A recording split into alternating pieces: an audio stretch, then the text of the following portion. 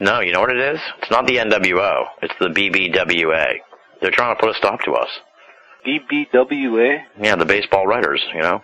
They don't like us gathering and talking about this. Bunch of conspiracy buffs discussing baseball. Ladies and gentlemen, Finale of America!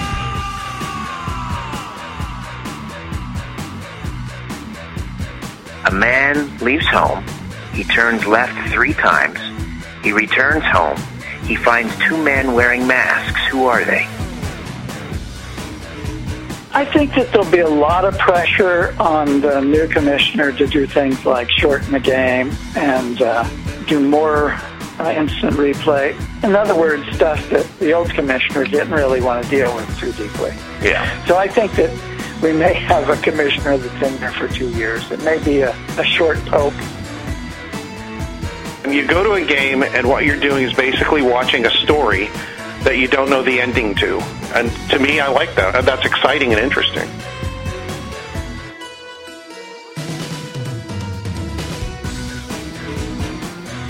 What is the final score of the All-Star game?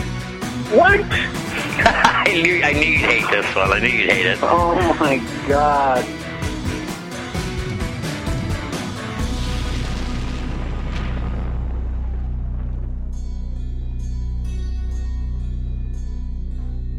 And now, ladies and gentlemen, Banal of America Audio with your host, Tim Banal.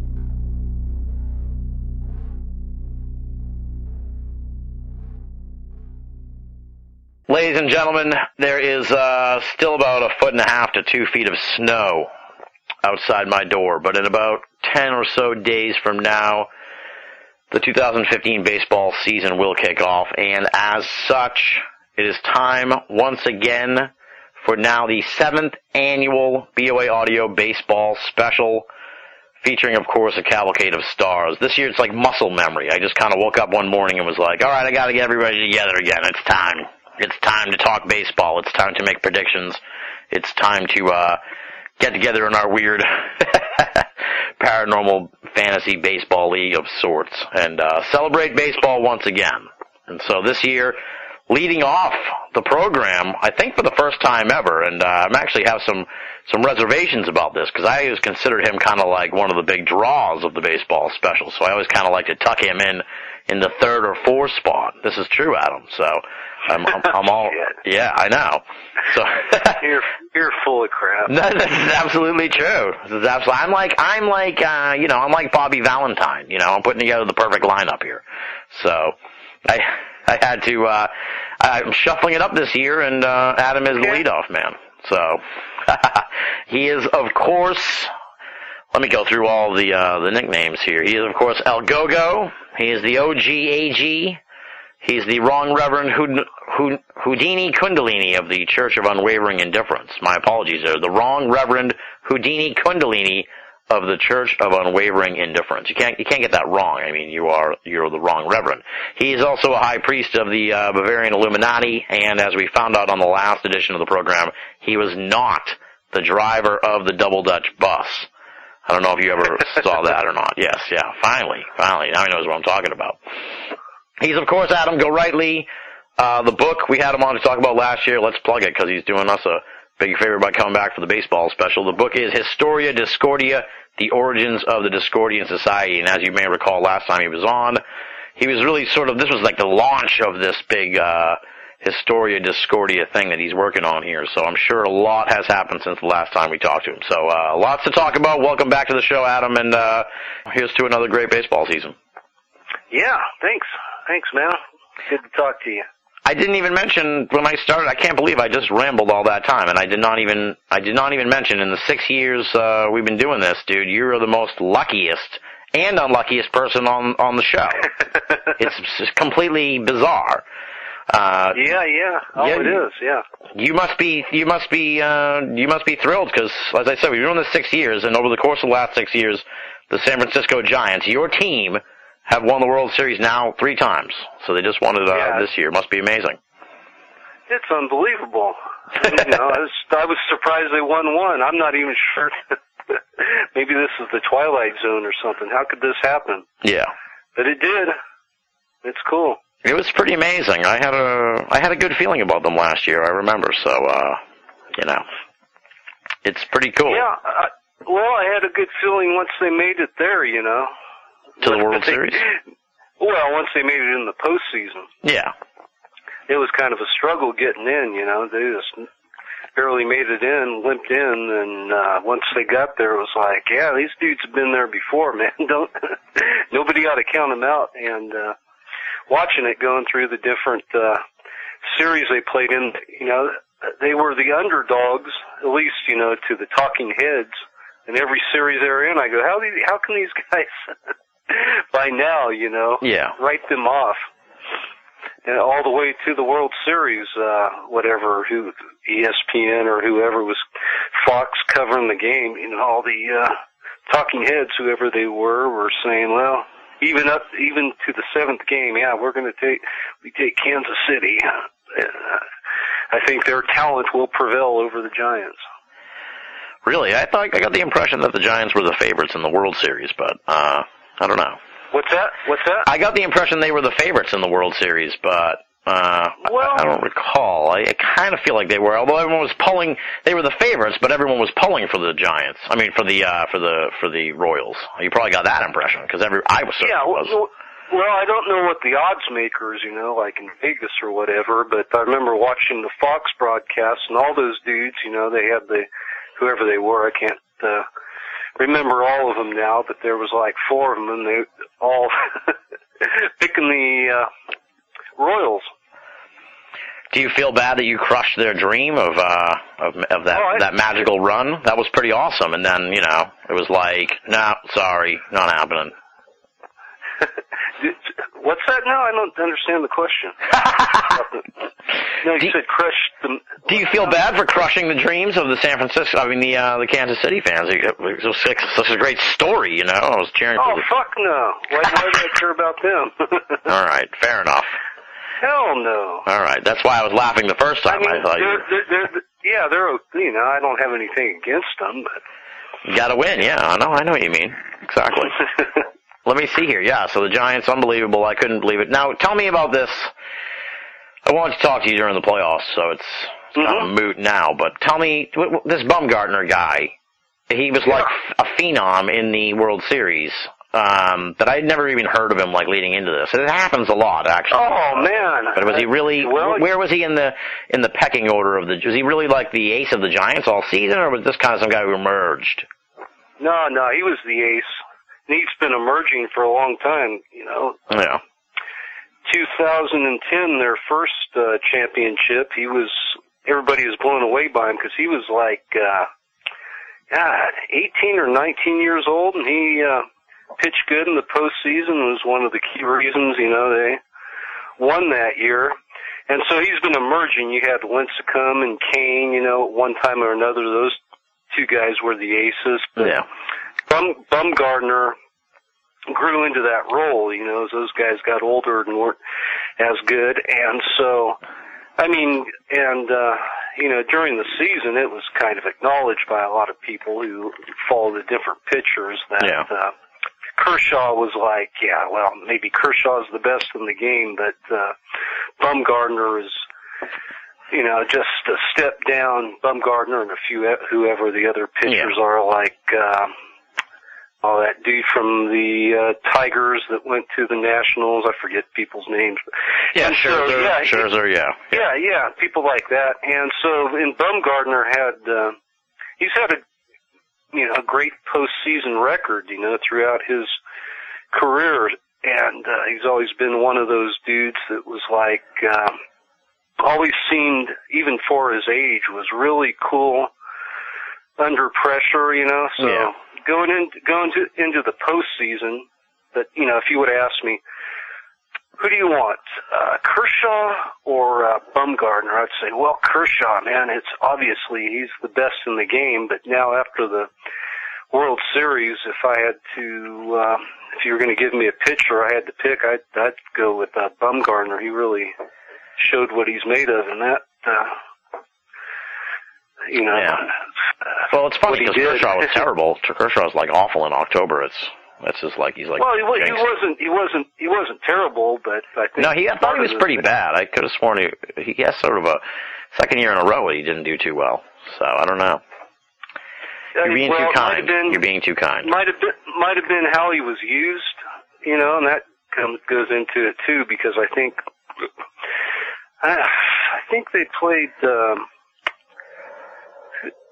they played the Nationals, is that right, or they played the Cardinals in the I think they playoffs. They played the Cardinals. I think the Cardinals. Yeah, I think it was the Cardinals, and what's his name? Donnie Baseball, manager of the Dodgers. I forget. Don Mattingly. Yeah, Mattingly. They pitched Kershaw. You know, he brought him back in a crucial game on like short rest. Mm-hmm. And so that might have been one of the reasons why he just rode him too hard, and they've ended up losing that series. All right. And so all that goes into, you know, how the managers handle these guys. And I think Posey's a big part of it too, how he manages the pitching staff on the that's Giants. Yeah, that's one of those things you can't measure, but you know, some guys are really good at it, and some are like terrible. I think it's overlooked, you know. Yeah, most people wouldn't notice that, but they asked. Recently, there was an interview with Bochy, and they were talking. Somebody was asking him about Posey, and he said, "Well, the most valuable thing with him is, how he manages the pitching staff beyond, you know, what his offensive statistics are, any of that." Yeah. Now, you guys had a big departure this year, and, of course, the Red Sox had a big addition, and I'm talking about Kung Fu Panda. He's all ours now. Yeah. What's going on here? I don't know if we're stuck with him now. I'm going to like him. I'm going to hate him. I'm going to go through all the emotions, I'm sure, over the next many years. But what happened now? We got him, and now I heard recently he's like bad-mouthing you guys, and then he got into a fight with the Giants, like one of the not an actual fight, but yeah. Tell me the story. You want the inside scoop from my sources? That's why you're on leadoff tonight. Absolutely, I want the inside scoop. What's the story here?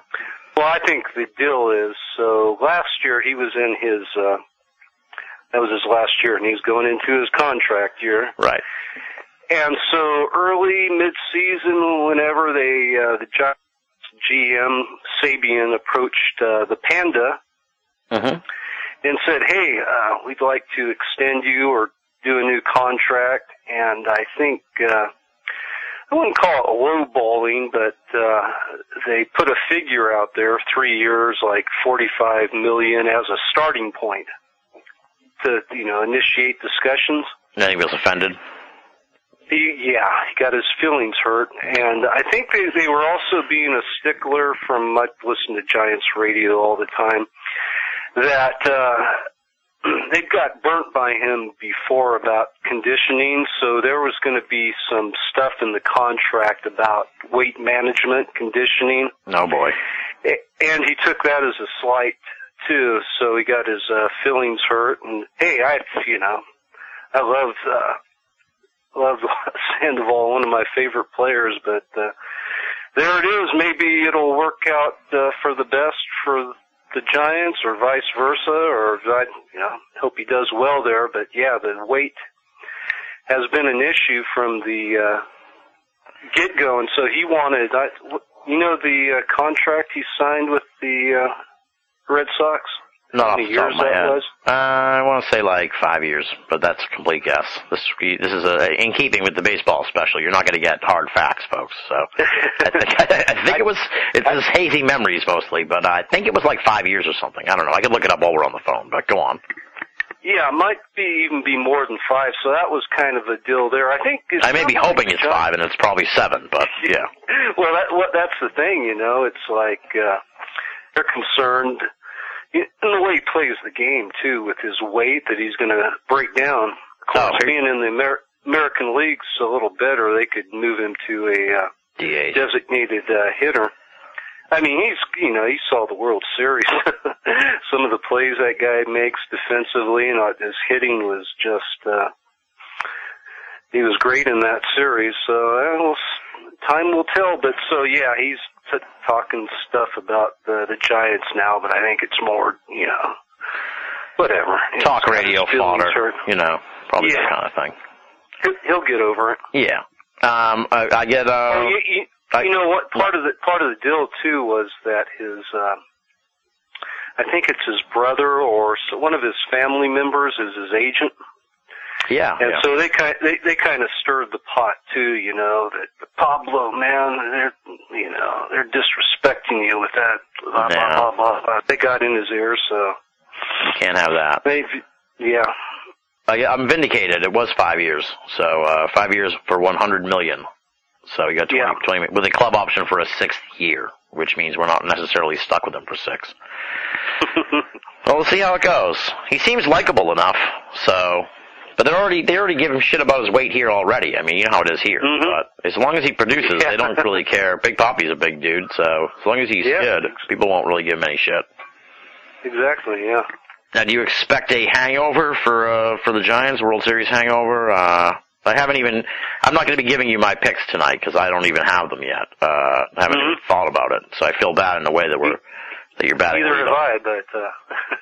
Well, we'll see. There's a twist this year too. There's a slight twist, so I'll give you some one extra thing now. So I don't even have my picks or anything. But I'm not feeling, just based on feeling, I'm not feeling really great about the Giants. I feel like they're going to have a hangover. Oh, the deal with them is they win in the even years. Right.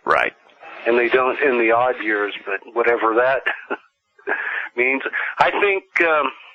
The core is still the same, so it just depends. I think they'll be competitive, and I expect them to make the postseason. Of course, that just takes a couple injuries, and one of the pitchers having an off year, because the way they're built, their margin of error is very small. They lost a couple of their power hitters, so they're going to be, one of those teams that scrambles and grinds to get wins, but I think, once again, if they're able to get to the postseason, then, hey, who would you put your money on? Yeah. All right, so you're feeling okay. Now, what about, shit, well, they've won 3 of the last 5 years, so hey, I'm good for the next, rest of my life, man. Yeah. I'm set. Do you follow these? I know you hate the Dodgers, of course, but do you follow these other teams at all? Because the Padres, they remade the whole team. What are your thoughts on that? Padres loading up with. They got Kemp and they got some pitchers and they get Upton, several players. Yeah, I mean, you've seen this before, though. You've seen one team comes to mind is after the Giants won in 2010, and the Giants had this great pitching staff. And so then they beat the Phillies in the somewhere in maybe it was for the pennant. Yeah. And so the Phillies that year in the postseason, they went out and got Cliff Lee, Cole Hamels, that Holiday guy, and put together they loaded up pitching. Yeah. Yeah, it's like, whoa, that sucks, man. They're going to be, but getting all those free agents, you put so much money in it. If it doesn't work, if somebody gets injured, it's like within a couple of years, they're like having a fire sale, so.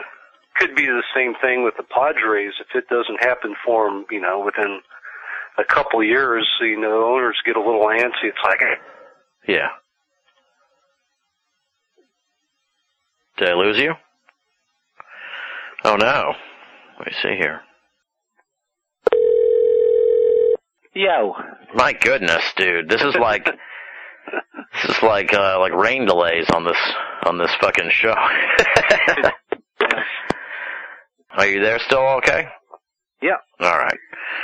I think we lost you when you were on the end of a clean thought, actually, about the Phillies. So we may be okay there, folks. We've had the most insane put together of a show here tonight. First we tried Skype, and then Adam's phone that didn't work, and Adam had to charge his cell phone, and now we've been disconnected. It's like As I said to him, it's like rain delays here on this show. So Illuminati, man. they're wanting to put a stop to this. I think it's no, you know what it is? It's not the NWO. It's the BBWA. They're trying to put a stop to us. BBWA? Yeah, the baseball writers, you know, the ones who vote in the Hall of Fame and everything. They don't like us gathering and talking about this. Bunch of conspiracy buffs. Discussing baseball. Are you ready for the predictions? I guess. I know, it's not, you know, it's tough. And you're in a tough position because everybody else has won so far except for you. You're the Cubs of the baseball special. So, but you're a two-time Silver Slugger winner because your team has actually won the World Series. So you have 2 Silver Sluggers. I only have 1 for the Red Sox. Yeah, you got 2. They've won 3. Actually, but I'll give you a retroactive Silver Slugger. We didn't invent it till halfway through, but I'll give you it retroactively. So you have 3 Silver Sluggers. So your head's, you know, far and away ahead of us in actual enjoyment of the actual games. But we're also here to compete for the prediction championship. So are you ready to do this? No, but let's start. All right, nice. Do you want to know the twist? It's not a real big twist, but should I tell you? I'll just tell you this. Yeah, I guess I'll do it now. It doesn't matter. Because we have this sort of log jam all the time with the points and shit. That this year we're also adding in one. I wouldn't know. I'm usually so far behind. You were close one year, dude. A couple of things had to shake out, and you would have won. I think a couple of years I've been pretty close, and like Kimball beat me out one year. Yeah, it was 2 years ago, and the Giants did win the World Series. And if the Giants hadn't won the World, it came down to Giants win the World Series or you win the baseball contest. And it was the Sophie's Choice season. I remember that now. So. But then you didn't fare too well last year. You were at the bottom of the rankings. So we're back now this year to see if you can get close and maybe finally grab that brass ring. So, because there's a bottleneck in the top of the standings every year. It seems like everyone's kind of got 3 or 4, and last year it ended in a tie. Offutt and I each had a share of the championship. So this time around we're adding a new tiebreaker question, let's say. Okay. Prediction. And that is the final score of the All-Star game. So, this time it counts. Did you come up with that? The final score of the All-Star game? Yeah. It's a tiebreaker. Okay. It's a tiebreaker. It should be, you know, it's kind of meaningless. So, it's like... It's totally meaningless, yeah. That's why this time it counts. That's what they say. So if they're going to make it count for home field, we'll use a point. I see. So you can. I see. I understand your logic. You know what I mean? Because if the final score is like 4 out of 10 to 4 out of 10, then we can look at that and go, well, he did get the All-Star game right, so he gets 1 more point. Okay. That's how it works. Fair enough. Okay. Don't base your whole ideas around that. That's just the. It's just the tiebreaker.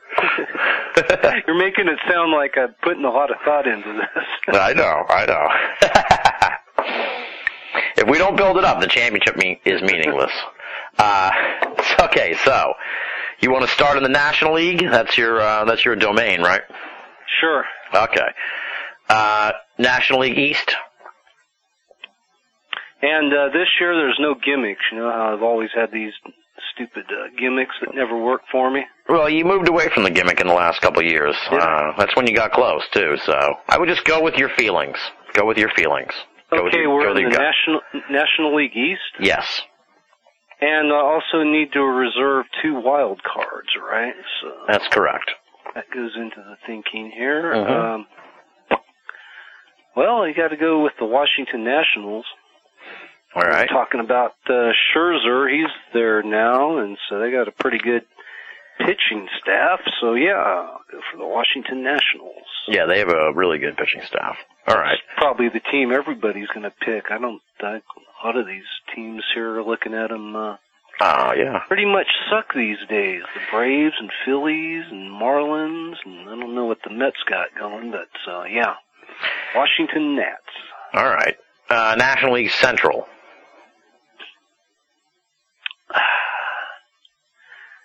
So let's go with the Cubs, since they've done all this stuff. Brought in Madden and got your boy. What's his name?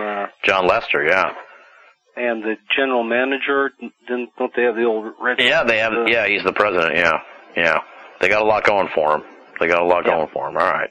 I'm surprised they're in the mix for my teams. I think for sure. I'm surprised you're going so boldly, but I like it. I like it a lot. There's one team that breaks out every year. They seem like they're the ripe candidate. Perhaps.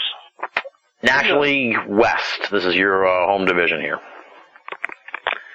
Let's go with the Dodgers winning the West. Okay. And then for the wild cards, I'm going to make a bold prediction. Interesting. All right. Are you ready? Uh-huh. Both the wild cards will come out of the National League West. All right. I don't know how bold this is, but it'll be the Giants and the Padres. All right. Giants and Padres. Okay. So you got the Nats, the Cubs, the Dodgers for the division winners, and then the Giants and Padres for the wild card. All right. I like it. I like what you're doing there. You got a few pushes. Everyone's going to say the Nationals. This is why we had to bring in the All-Star game tiebreaker. You know, some of these divisions are really easy to pick. Or everybody picks the same. So. What do you mean pushes? Everybody on the board picked the Nationals last year. So okay, it was worthless to everybody. You know. Yep. Okay. In the American League East, who you got? Let's go with the Red Sox. All right, nice. I'm not sure how I'm feeling yet about them. I haven't even really talked baseball till tonight with you. So. Well, they totally sucked last year, so this ought to be a rebound year. And they got the Panda, and I don't know what the hell else they've done. They got Hanley Ramirez too. Wait, oh, that's right. Wait a minute. Let me think about this. He's making changes here. Interesting. It's within the rules. Now let's go with the Orioles. All right. And I'll probably come back to the Red Sox for a wild card. All right. Nice. Let's go to the Central Division. I like the switcheroo. See, going with the gut, folks. That's the theme this year for Adam, I think. All right. So Central, who you got? Boy. I really don't know these teams. Of course, saw the Royals in the World Series, but who knows what they'll have this year. So my gut's telling me the Cleveland Indians. All right.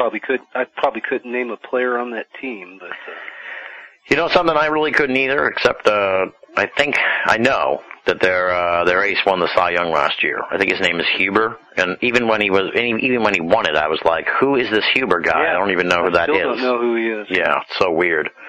So, yeah, I don't.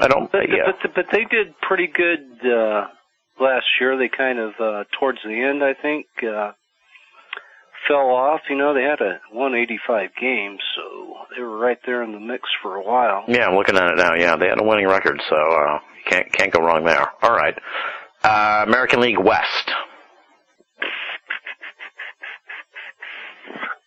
Boy, I don't follow any of these teams, but I know the Angels have talent. I think Josh Hamilton got into some trouble, though. Yeah, I bet he's probably going to be gone at least till the All-Star game. I don't know shit about these. I know the A's had a fire sale. They do that every few years, you know. Then you're like, man, they're going to suck this season, and it turns out they end up competing. So who knows with them? But I'll go with the Angels. All right. The National League West, and I need a couple wild cards. One That's right. Will be the Boston Red Sox. All right, sounds good. Red Sox, yeah. And Kansas City Royals. Wow. All right. Some interesting choices here. Am I blowing your mind? A little bit, yeah. You've given up on Detroit. You think they're going to fade away this year? Yep. Phillies-esque. Yep, they're done. All right. So we got Baltimore, Cleveland, and the Angels, and then for the wild cards, Boston and Kansas City. All right, so who you got winning the American League and who you have winning the National League? Let's go with the Orioles. All right, nice. I like this. feeling about them for some reason. They were really good last year. Maybe it's because everybody thinks so highly. People talk highly of Buck Showalter as some type of genius. I like him. It's about time that genius comes to the fore, and he needs a ring, that's for sure. Yeah, to cement himself as a true legend. So that's not a bad. They won 96 games last year, and they kept saying going into the playoffs that like their three best players were injured. So it's like if they, you know. So I don't know. They're a power of the house team under the radar. Okay, so you got the Orioles winning the American League, facing off in the World Series against. Let's go with the Washington Nationals. All right, a Beltway series here for the. I hadn't even thought about that. I'd be bitching. Yeah. All right, so we got a Beltway series in Go Rightly's prediction bracket here. So Baltimore versus Washington. We got one in it all, and yes, there is an After Effect drum roll that's been added in. No, I do it. I'll just do it. Yeah, okay, yeah. Now it's going to be even more bizarre, because now we're going to include that exchange. But go on. The winner of the World Series here, Baltimore versus Washington? Let's go with the Nationals. All right. I think they're overdue. You got some solid picks there. I have really... You took some flyers on some teams that are definitely there's nothing outrageous in there. Let's put it that way. Yeah, something's wrong if the Nationals aren't in the mix. They got too much talent, too much pitching. Right. Yeah. And then, of course, as we've discussed here, what will be the final score of the All-Star game? 11-6, the American League. All right. That's probably the most outrageous prediction you've had out of all of them. So, what are the normal scores for those? I think 11 is a lot. I think 11 is. These are all stars. How would you score 11? I don't know. All right, but 11-6 American League.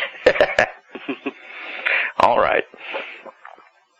Sometimes they score that many runs. It's like, you know. Well, I'm already considering I'm already going to run into problems here because if everybody says American League, then you go to the score. So you still get a point even if the American League wins, you know. It's kind of weird with those All-Star games because, you know, they throw pitchers in there for, an inning? Yeah, just to show them off. And yeah. So, no telling what's going to happen. All right, that's it. That's all for the baseball segment. Now, I teased when we introduced you here, as I said when we first brought you on last year when we had you on the program. It was for Historia Discordia, and that was, like I said, kind of the beginning of a big wave of stuff you were working on with this. So what's been going on since then? I think we talked to you like in the springtime last year. So, you talked to me. Later than that, because you interviewed me about the Story of Discordia book. Yeah, I thought maybe it was like maybe it was in the spring. That's what I mean. Yeah, but it came out after the baseball picks. So it came out in May. Yeah, so that was the spring. So what? Okay, circling back around, what have you been up to since then? What's going on? That was kind of the big beginning of all this, and there was that book, and that came out on May 23rd, which is a Holy Discordian date. Nice. And so, I've had the website going for a while, the Historia Discordia, to help publicize these different books, and there's also a lot of new material. Updating it daily, and there's all kinds of good stuff there at the Historia Discordia website. So that's going to continue on. I have, we talked about this in previous shows, had all this material passed on to me, so some of it will end up in books, but a lot will end up on that website. Then in October of last year, had the book Caught in the Crossfire, Kerry Thornley, Lee Oswald, and the Garrison investigation came out. Yes. Yeah, and that was related to the Discordian archives in the sense that within those archives there was a whole section of material related to Thornley and the Garrison investigation. I'd written about all of that in the past, 2003, in The Prankster and the Conspiracy, but there was more materials, which led to that book. Both those books, Story of Discordia and Caught in the Crossfire, have been I'd been working on developing for a number of years, and both of them, finally got published last year. So that was cool, getting that done. Nice. So what's next? What's going on with you now? Working on some stuff, a couple of UFO-related books. Oh, really? Interesting. But I don't want to give too much away. I want you to give everything away. I want you to give everything away, though. All right, that's fine. Where can people go? HistoriaDiscordia.com? Is that where they should find more from you, or do you have all right, yeah, because you'll promote. If people are into that, go there. I have my other websites, AdamGoRightly.com, but that's where I'm putting a lot of my energy into, that Historia Discordia website these days. You also have quite the presence on Facebook, I'll say. So, I don't know if you want people to friend you or not, so. I get friend requests all the time. I don't know, do you? Because yours is like mine. It's like a personal Facebook, and it's like, so I get like tons of friend requests. I don't know I just ignore them because I feel bad, but then it's like, oh geez, should I? Every now and then I'll just like go through them, but it's like, geez, dude, I'm here to talk about wrestling and stuff, but it's not paranormal, but I'll usually friend whoever, I'll check them out and make sure, see who their friends are, and if it looks kind of sketchy, can always get rid of them later. I've got burnt a few times with trolls, but I don't want anyone too diabolical. That's all. We'll see. Sometimes it gets a little weird, and I think maybe I'll just get rid of the personal page and get an author page. It depends. Yeah. Social media can be at times. All right. On that uplifting note. Well, thank you, dude, for coming on the show. I appreciate it, and leading off the whole program. Like I said, I really meant what I said, dude. I wasn't blowing smoke up your ass. I consider your segments one of the more hilarious of the different segments, and so I always kind of like to put it at the very at the cleanup spot on the special every year, or the number 5 spot. So also, to try and give us a boost. Hopefully, this will be my year. I'm way overdue. I got a good feeling about it. Like the Giants, how many years did it take them? And once they got going, I know that could happen. Go Rightly could win this year, and the next thing you know, he wins the next 3 years. I could be undefeated for the next decade. Exactly. Anything can happen on the BOA Audio Baseball Special. Thank you for coming back, my friend. We'll have you on BOA proper very soon, I promise. And keep in touch, buddy. Good deal.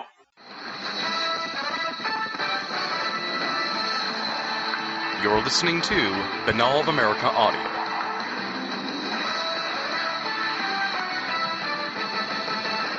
Ladies and gentlemen, batting second here on the 2015 BOA Audio Baseball Special is the man who holds the record for most appearances ever on this fine program.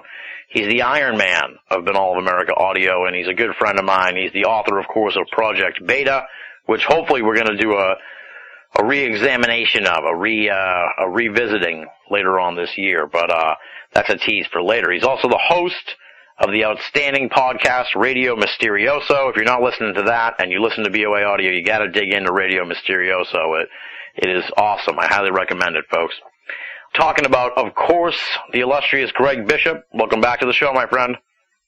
Thanks, Tim. That was a great intro. I feel like I've actually done something instead of having to think about it. I'm not making any sense. It's like 95 degrees here right now. Yeah, it's Friday night. It's, we're chilling here and we're talking baseball. Maybe I should drink a beer. That might help. Once it goes over 90, I think you're almost like obligated medically. I'm going to go get a beer while we're talking, but we keep going. You might hear my wife's radio out in the other room. That's fine. That's fine. So yeah, we got Bishop back here on the show for the baseball special. Some shakeups there for his Dodgers in the off season. Lots of talent, lots of promise. They never seem to be able to put it together. They keep making the playoffs, but they haven't been able to get very far. And they have that awesome pitcher, Kershaw, who is pretty much, everyone seems to think is either the top pitcher in baseball or amongst the top 3 or top 5. So they've got a real bona fide ace plus a bunch of other good players. And so we're going to talk a little bit about what they did this off season and maybe where things went wrong. I was talking about this with Go Rightly. He was very apologetic for Kershaw. I was trying to explain to him that Kershaw doesn't seem to do very well in October, but he seemed to dismiss that. But you follow the Dodgers more than he or I do. But from what I understand, he really kind of shits the bed in October, right? Only against the Cardinals. Okay, so oh no, so it's even worse. Yeah, and in fact, I think last year, I wouldn't call it shitting the bed. I think he had some help with he had a little of a shit in the bed, and then a bunch of his infielders wiped the shit around. So people on base, he kept balls kept missing gloves through the infield, and they got people on, and then I can't remember who it was hit a home run, and then basically knocked him out. But the first year Kershaw faced the Cardinals, 2013, when they knocked him out. That was a real shit the bed moment. I mean, they just kept getting hits off him. This last time, it was fielding stuff. Yeah. All right. Okay. A lot of it was the fielding, so we can give him kind of a pass then. He really shits the bed. Maybe that's what Gorelli was talking about. Yeah, probably. I think, because he said it was sort of situational. So kudos, I guess, to Gorelli. That would be the word. Yeah. Good. I'm second to bat, and I'm moving him over by helping with that issue. Exactly. There you go. So I'm moving Gorelli over to second here. Nice. So what happened in the off season now? They got rid of Matt Kemp. What kind of other moves did they make? I'm trying to remember now. It's been God, I mean, people probably know more about it than I do. They got rid of Kemp. They got rid of who was very popular. They also sent to Florida. I think it was the Rays or the Marlins. I can't remember. People are going to hate. Oh, the old pitcher there, the old guy that's doesn't even want to play in Florida. And Heron, yeah, they got rid of him. Yeah. That's awkward. D. Gordon, who everybody liked, very popular guy, but I think they just wanted to sell high on him because the new what's his name? That's the big story, right? Because they got the general manager, or what's the general manager of the Rays? I don't know if they made general manager is Zaidi. And the president Zaidi and the general manager is Andrew Friedman. So there's a Muslim and a Jew running the Dodgers.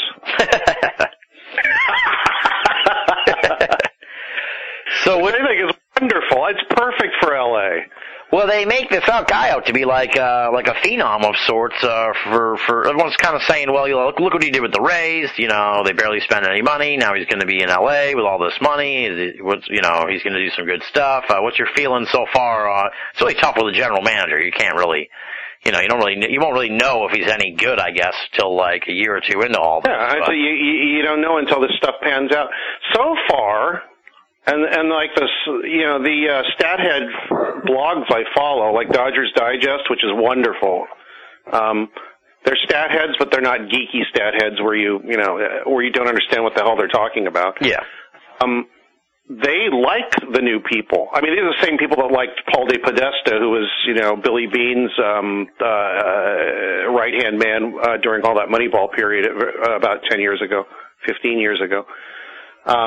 So they got Friedman and Zaidi are more like, stat head type people. But they're not exclusive like De Podesta was. They actually listen to their scouts. They listen to baseball people, and they've been around it for a while. So they don't just, make decisions based purely on numbers. Yeah. They also make decisions based on past performance and, especially with the bullpen right now, they got a lot of people for cheap. Like 6 guys or something. And if 1 or 2 of these guys pan out in the bullpen, it'd be excellent. They got them all for real, for like a song practically. Yeah. And then they went out and did something like, bought this, I think they signed like 3 Cuban people, or 2 at least in the last couple of months. They just paid, what's that guy, Hector Olivera or something, and gave him like, I think like $6 million over 6 years or 7 years, something like that. But that's like the new thing, this new Cuban invasion. There's all kinds of Cuban guys coming in now. Yeah. I don't know what kind of, have they all escaped Cuba, or are they coming in here legally now? I don't know. I think they changed the rule in the last year or two where they are coming in legally. But okay, because Pig came in illegally. He tried to come twice. Right. And there's that whole story about him owing some buttload of money to some gangster in Miami. Yeah, it was a crazy story. Yeah. Yeah, so for a while people were thinking, they were he had extra security, and people kept thinking he was going to get shot during games and weird things like that. Weird. But that's kind of That's kind of bubbled over. I mean, it's kind of gone away. It's kind of, you know, when I first heard about it, it's like, oh, that's kind of worrisome. Then I was thinking, don't these people have enough money to make these kind of problems go away? Yeah, you think, it seemed like, you know, Magic Johnson and a couple other people would have a couple of people go and, like, you know, figuratively break legs or something, you know what I mean? Exactly. Maybe that's why we don't hear much about it anymore. I don't know. You don't. So, you know, and he's, you know, Puig seems in good spirits. And in spring training, he's got started slowly, but he's tearing it up now. I saw a clip of him hitting a home run yesterday, and I just watched it on my iPad. You know that home run noise where the ball's hit, and you know from the sound that it's going out? Yeah, it's a very distinct crack, yeah. Yeah, the very distinct, like, halfway between a crack and a hollow noise, whatever it is. But it was the clearest sound I've ever heard of a home run. I was just like, this perfect home run noise. They ought to put it in a sound library for home runs for in movies and TV shows. And it was on my pad. I don't know if somebody sweetens the audio when they, you know, send out MLB TV or whatever, but it was the noise made me laugh. It gave me so much joy just to hear that home run sound. Interesting. Yeah. Well, there's a certain turning point where all of a sudden it's like, you know, I really wasn't into baseball like this season this year until like I started to get everybody together for the special. Then it started to be kind of like, all right, it really is happening again. Finally, the snow will be gone eventually. See, we're out here and there hasn't really been any snow. There's been a lot of rain and snow in the mountains, but yeah, I've been sort of following spring training, but we couldn't afford to go this year, so just been kind of following from. I've only been to spring training twice, and one time we did it up right last year. We stayed in a nice place in this resort with a giant golf course and a beautiful swimming pool that was like 4 miles from the baseball park, and we had nice dinners and went to like, you know, 6-8 games and sat right down in front, like, you know, 5 feet from the guys on deck, stuff like that. It was great. Nice. That sounds awesome. Well, the thing was, you know, one, my wife and I are both working, and two, sitting way down front like that, the seats are like $25. Right. And to me, that's less than we pay for our seats in a slightly bit less than we pay for our seats in, you know, 3 levels up on our ticket package, our 30-game ticket thing. Yeah. We are right in the middle, though. We're like in section 2, like behind home plate this year for the Dodgers games. Nice. You got good. How many games are you going to this year? 30. It's like it's a package. Damn. If you get up to the level, you know, it's like the last level before you have to buy season tickets. Season tickets are like, you know, you have to buy 81 games. 81 games, yeah. There's no way I'm going to go to 81 games, or my wife will, and so it's a huge waste of money. Yeah, those are good. Like if you need to like float them out to people and shit, you know, kind of. Yeah, we do that anyway with the 30 games. But the thing is, with those 30 games, you actually get to pick the games. They don't assign them to you. You just pick whatever you want. So it's like, you know, I'm not going to have me go to the games that nobody wants to go to just because it's part of a ticket package. I'd rather pick them. Right, exactly. It's like, who wants to go see the Rockies? Yeah, I think we have one Rockies game the entire season. I think I just did it because there was a good bobblehead that night or something. I have no idea, but. You know, it was one of the last ones I picked, so. Yeah. You know, Nationals games, Giants, of course. I didn't really think about it, but I should have got more San Diego games because I think the Dodgers will just beat them out this year, but we'll get to that. Yeah, well that's, you know, the Dodgers, they made a couple moves, but they pale in comparison to the Padres, who were like a video game. You know, it's like when you get the video game and you're like, you trade half your players because you can fool the computer or something. You know, you just like. Did they get Shields? Yes, they did. They got Shields, they got Kemp, they got Upton, they got Middlebrooks from the Red Sox. They got some other outfielder too. I don't know if they have a new owner, but somebody in there says, let's just start spending so we can just stop being in the basement all the time. They have a new GM, so. Yeah, that's it. Yeah. I can't remember the guy's name, but I was just reading up on him in the, like, last few days before this show where I'm, like, frantically trying to find out about what's going on. But, yeah, the new general manager has come in, and for some reason he has this let's win idea in his head. I think they got more money for their TV deal or something. It's not like the $30 billion that the Dodgers got, but it's for San Diego, it's a good chunk. So that if they gel okay, they'll probably do pretty well. I don't know about Kemp. I think Dodgers sold high on him because he did really well in the last half last year. Yeah. Well, it'll be interesting. More and I'll tell you that story. I'll repeat that story I told you. During spring training, somebody on the Padres saw Matt Kemp checking the Dodgers spring training scores on his phone. And he said, "Let it go, bro." I told my wife that. She goes, "Yeah, it's like he's like a stalking old girlfriend or boyfriend or something." Yeah, it's really that's sad. Makes you wonder what the hell he's doing. It is. I feel bad for him. I mean, there's no, when he comes, the Dodgers are playing the Padres opening day, and when they introduce him, I would not be surprised if he got a standing ovation. Wow. Well, they just had too many outfielders, right? And he was getting paid the most, so they had to do something. So. Yeah, one, he was getting paid the most. Two, he's been starting to decline for a couple of years now with spurts of being really great. And three, there's rumblings that he was a malcontent? Getting in arguments with people in the clubhouse, other players and stuff. I think somebody else, he figured he was the clubhouse leader and other people were trying to do it. Maybe Hanley Ramirez, who has gone to Boston now.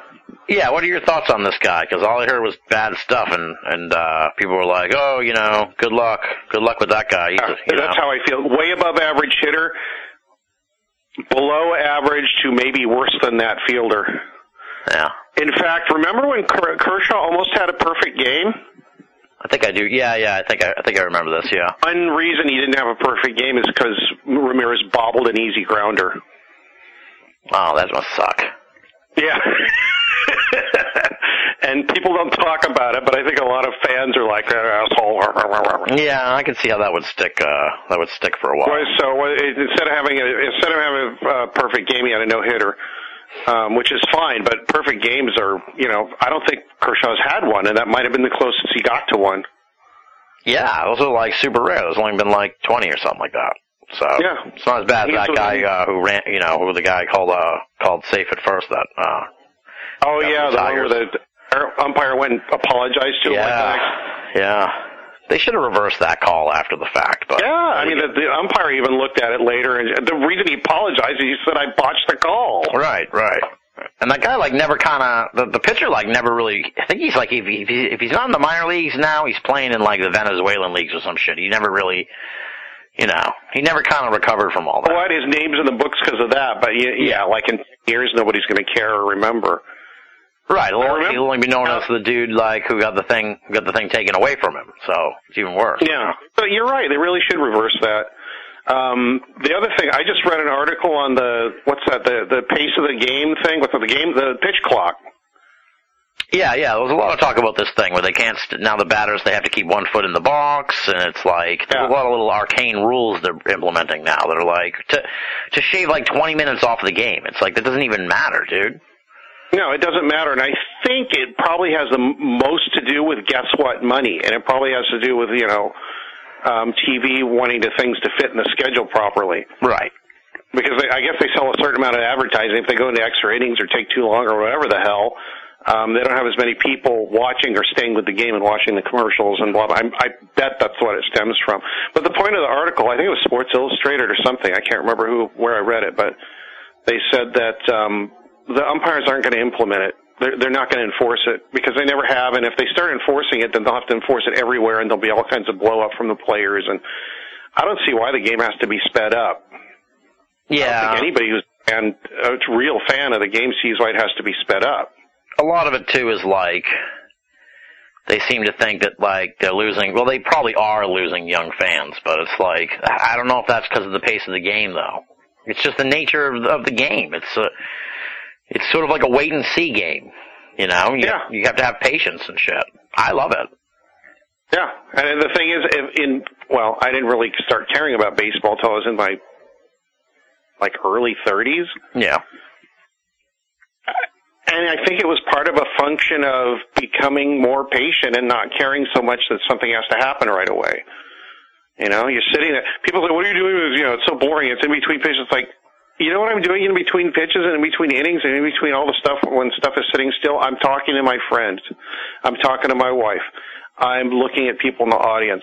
I'm looking at guys on the field and how they're placing themselves. I'm looking in the dugout to see what's going on in there. I'm looking and seeing who's warming up. You know, I'm looking at the strategy. There's all kinds of stuff to be involved with when nothing's on, quote unquote. Exactly. So I don't get it. Most baseball fans are like, why bother? You know, and it's like, then there's you get your general sports writers who are like, the games are too long. It's like, no, dude. They're, you know, I don't see it. Some games are too long, like these Red Sox-Yankee games that go like 4 hours plus are way too long. But that's also because they're on national TV, and I think they like squeezing more ads and shit. I'm sure of that, you know. So that might be it. Yeah. They did say they're going to have a clock that counts down from like the end of the inning to the start of the next inning for the commercial break. So if they trim the commercial breaks to like 2 minutes and 15 seconds, I think it is, something like that. It's like that's fine, dude. Cut the commercial breaks down, but. You know. Yeah, that's fine. It still irritates me a little bit, but you know, I think the part of you know, probably hundreds of thousands of people said this, but the part of the game that makes it interesting, a lot of it is all the in between spaces. Yeah. It's like life. Like really exciting stuff happens for a little bit, and then there's a whole bunch of in between space that people don't pay attention to, or a lot of stuff is going on as well, if you care to look. Exactly. Yeah. Yeah. And a lot of the stuff that's going on in between affects those really action-packed parts of life and baseball. So it's just, I don't know. That stuff fascinates. I was explaining that to a friend of mine yesterday, night before last. It was a woman. She was like, I don't know, I'm not interested in baseball. I can't see why it's interesting. So a friend of mine and I, one of the co-founders of the Excluded Middle magazine, actually, Robert Larson, and I explained to her what I'm saying right now about the spaces in between and the strategy and the, you know, yeah, I understand. It can change on a dime. You go to a game and what you're doing is basically watching a story that you don't know the ending to. And that, to me, I like that. I think that's exciting and interesting. Yeah. Yeah. Well, like Ortiz said, he made a big point because it's like they don't want, part of the rule is like the batter has to keep 1 foot in the batter box at all times. They can't step out of the batter box. But there's like no rule for the pitcher. There's no like change. So it's like it affects the mindset and style of the batters. And it gives like unfair advantage to the pitchers because they don't have to change anything. So it's like, I hope they don't enforce these rules because they're ridiculous unless they... I don't think they will. They might with, like, people that are egregiously bad, like Nomar used to step out of the box after everything and adjust his gloves. And there's still people that do that. I don't know. I don't like it, but then, like I said, like you said, it's not fair to the pitcher, to the batter to have an advantage switch to the pitcher because you have to change your routine. Right, exactly. Well, it messes the whole chemistry of, like, the exchange up, you know what I mean? Yeah. So. Well, I don't know. When people do that, they have pitchers that as soon as the guy's back in the batter's box, quick pitch him. If they're going to take so long, then they'll get the pitch right away. Exactly. Okay, you took your time and I took my time. Here's the pitch. Here, you know, here it comes. I don't care if you're ready or not. You're standing in the batter's box. Oh, man. Are you ready for predictions? Yeah, let me get my list. All right. We have a bonus additional prediction this year as a tiebreaker, so we're changing it up just a touch. Go right, Lee. Well, then I'll have to take a wild tiebreaker guess then. Yeah, that's fine. Oh, you mean a tiebreaker that will be a tiebreaker between all of us that are doing the predictions? Okay. Right. There's an additional now new category that's sort of a tiebreaker in case we need it. Okay. Which Go Rightly promptly shit all over once I revealed it to him, so. He likes doing that. Yeah. But then when I explained it, he's like, yeah, okay, that kind of makes sense. I'm like, yeah, it makes sense, dude. Why'd you shit all over it? Yeah, before he hears what it is. All right, so as you know, we pick all the division winners, the wild cards, the pennant, and the World Series. Yep. But we've also added this year, just as the tiebreaker, the final score of the All-Star game. Yeah. So I don't know what I don't have the wherewithal to shit all over it. or I don't have enough shit built up like Go Rightly to shit all over it. So, well, it's the kind of I was trying to come up with a good tiebreaker idea, and it was like trying to get some. Well, you could do like MVPs or Cy Youngs or something like that, but this sounds more interesting, Yeah, and it's like there's too much variability in those where it's like nobody might get it, you know what I mean? But at least this way we know for sure they're going to play the All-Star game, so we'll have something to go on at least.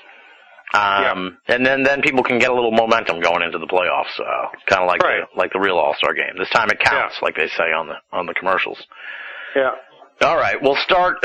You're National League based, so we'll start in the National League. Who you got for the National League East? Nationals. I'm sure everybody else had that too. So far, yeah, it's pretty across the board. National League Central. Pirates. All right. I don't know how I feel about the Pirates yet this year. I'm not following spring training, so it's part of me thinks that they're going to regress, but I don't know though. I feel like maybe they're due for an even bigger year, so I'm on the fence on the Pirates. I got to give it more. Yeah, well, everybody's saying Cardinals, and I just thought, you know what? I'm just going to throw the Pirates in there because I almost went with the Cubs. Actually, I think Sporting News has them winning the World Series. Really? Which is a really tough one. I don't know who paid them to say that. Theo Epstein. Yeah. All right, National League West. Come on. Going with the Dodgers, I assume. Yeah. All right. I don't think it's a bad bet. No, I think that's a good bet. Just the fact they picked up Kendrick and Rollins. Yeah, we forgot. We didn't even get into that, but yeah, you feel good. Rollins is good, so. Yeah, they've been doing real good in spring training. They're best buddies now, which is good because they're going to be the double play combo, and we'll see what happens. Yeah. They've both been hitting damn well. So. What's that? And they've both been hitting well. Good. Which they should. That's the kind of players they are. Anyway. Right. National League wild card. Oh, who will win it? Yes. Cardinals. Okay, there's two though. So you got Cardinals and Mets. Wow. All right. What makes you think that about the Mets? Just sort of a shot in the dark, or just? Because I thought they would. I wanted to give them a chance to get the best because they haven't done anything in a while. They're doing a little bit better now, and they had them coming in second in the NL East. I mean, a few places I looked at them coming in second in the NL East. Yeah, like I said, I'm real stupid about a lot of this stuff. Maybe I didn't say. I said to you earlier, I'm real stupid about a lot of this stuff, and a lot of it is based on, how have they done in the past? What are people saying now? And, a little bit of woo-woo, too, where I just make a wild stab in the dark, which is probably what most people are doing anyway. It seems that way. If you look at those expert picks, it's almost always that way. It's funny. One of them actually said, this is probably going to be all wrong, so don't use this to bet.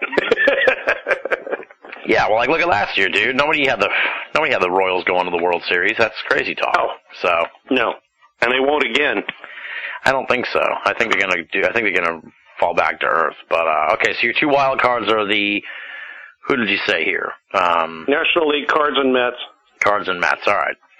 In the American League, who you got? American League East. Sox. All right. The American League Central. Indians. All right, nice.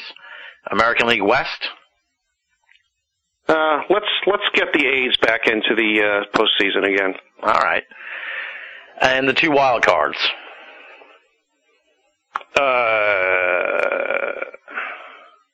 Where is it? Oh, we got Angels, Orioles. Okay, the Angels and the Orioles. All right.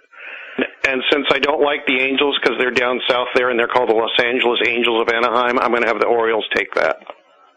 All right. Orioles were very close last year, so, let's give them a chance. Yeah, the Orioles are another sleeper team that, they're sleeper team to me. Most people in baseball seem to think they're really good, but I'm always kind of I just remember how awful they've been for years, so I can't take them seriously. And I think I'm trailing behind, sort of, kind of, in sort of the same way you are, so I have the same feeling about them.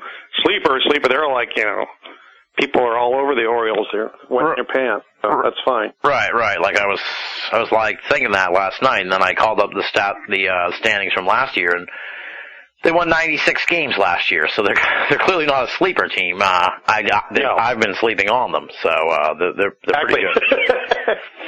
All right, who you got to win the American League and the National League? Who do you have facing off in the World Series? Let's see. I got NLDS, Nationals over Pirates, Dodgers over Cardinals. All right. That makes sense? Well, I just need the pennant winner. Whoever comes out of the National League to play in the World Series. Oh, National League to play in the World Series. I'm going to put Dodgers again. Dodgers, all right. So, yeah, I think they'll get past the Cardinals this time. I fucking hate the Cardinals, dude. Everybody does, because people they worship them, and they're a bunch of crybabies.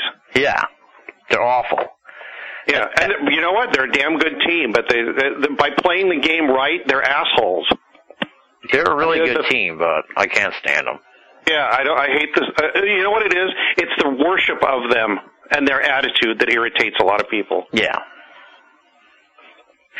And of course, it irritates Dodgers fans because they kicked them out twice in the last 2 years.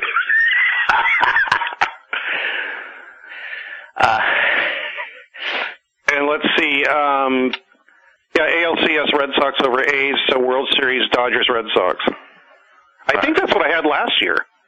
Let me see. I have your picks here from last year. Let me get them up. So you got the Dodgers versus the Red Sox in the World Series. No, last year you had Dodgers Rangers. Oh, okay. So this year it's Dodgers Red Sox, and then I put, as an afterthought, Dodgers over Red Sox in 5. All right. So you got Dodgers going all the way.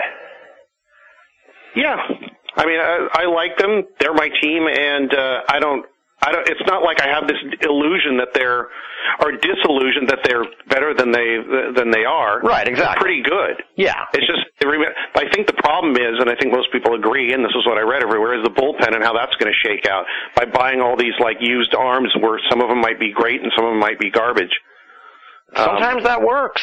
Sometimes it works, but we'll see. Maybe they know something we don't. And then, like, the one reliever that sucked for a while and just got better, Brandon League, he just went down with an arm injury, and he'll be out for, like, 3 or 4 months. So that's going to affect things a little, too. These guys are going to have to step up. We'll see how it goes. And then what do you have for the final score of the All-Star game? Do I have to do a score, or can I do a spread? A score. You got to just say what the score. What's the final score of the All-Star game? What's it going to be? Who wins? You know, all that. Let's see. National League had a dry spell for a really long time, so let's let them win again, and I'll say it'll be close. It'll be National League 4, American 3. All right. He'll probably kill me when I say this, but go rightly. He predicted 11-6 was the final score of the All-Star. I was like, what are you, crazy? Like, this is the All-Star. These are All-Stars. They're not going to score. No one's going to score 11 runs in the All-Star game, dude. When was the last time that happened? I have no idea. We need someone. Maybe he thinks from the year where there's a lot of runs in the All-Star game. It's crazy. Clearly, he probably pays so little attention to the All-Star game. That's probably why he poo-pooed the whole idea. You saw what I said on Facebook after he said, I will crush the opposition, and my thing went out. All I put was, okay, Criswell. Yeah. Oh, man. Fearlessly predict 11-6 All-Star game. I told you I said he had bold predictions. He had bold predictions. I guess I'll see when all this shakes out exactly what he said, because I guess you can't really reveal them during the shows until they're all done and all the results are in. Not the results, but the predictions are in. Yeah, I haven't even written them down yet. I have them on the recording, but yeah. He was as normal as most of the other predictions, though, so there wasn't anything crazy. You know, he doesn't have the Astros going to the I think I had a couple little weirdos in there, but I almost had the A's going, and I thought, you know what, they're going to get shut out again. They're going to die right in the championship series, and it'll be close. I bet it'll go to 7. Yeah, I'll be interested to see how they do, because they sold off like their whole team, so I don't know if even Oh, they did? Yeah, they unloaded like everybody that's good. Oh, good. I'm glad I didn't put him in anywhere.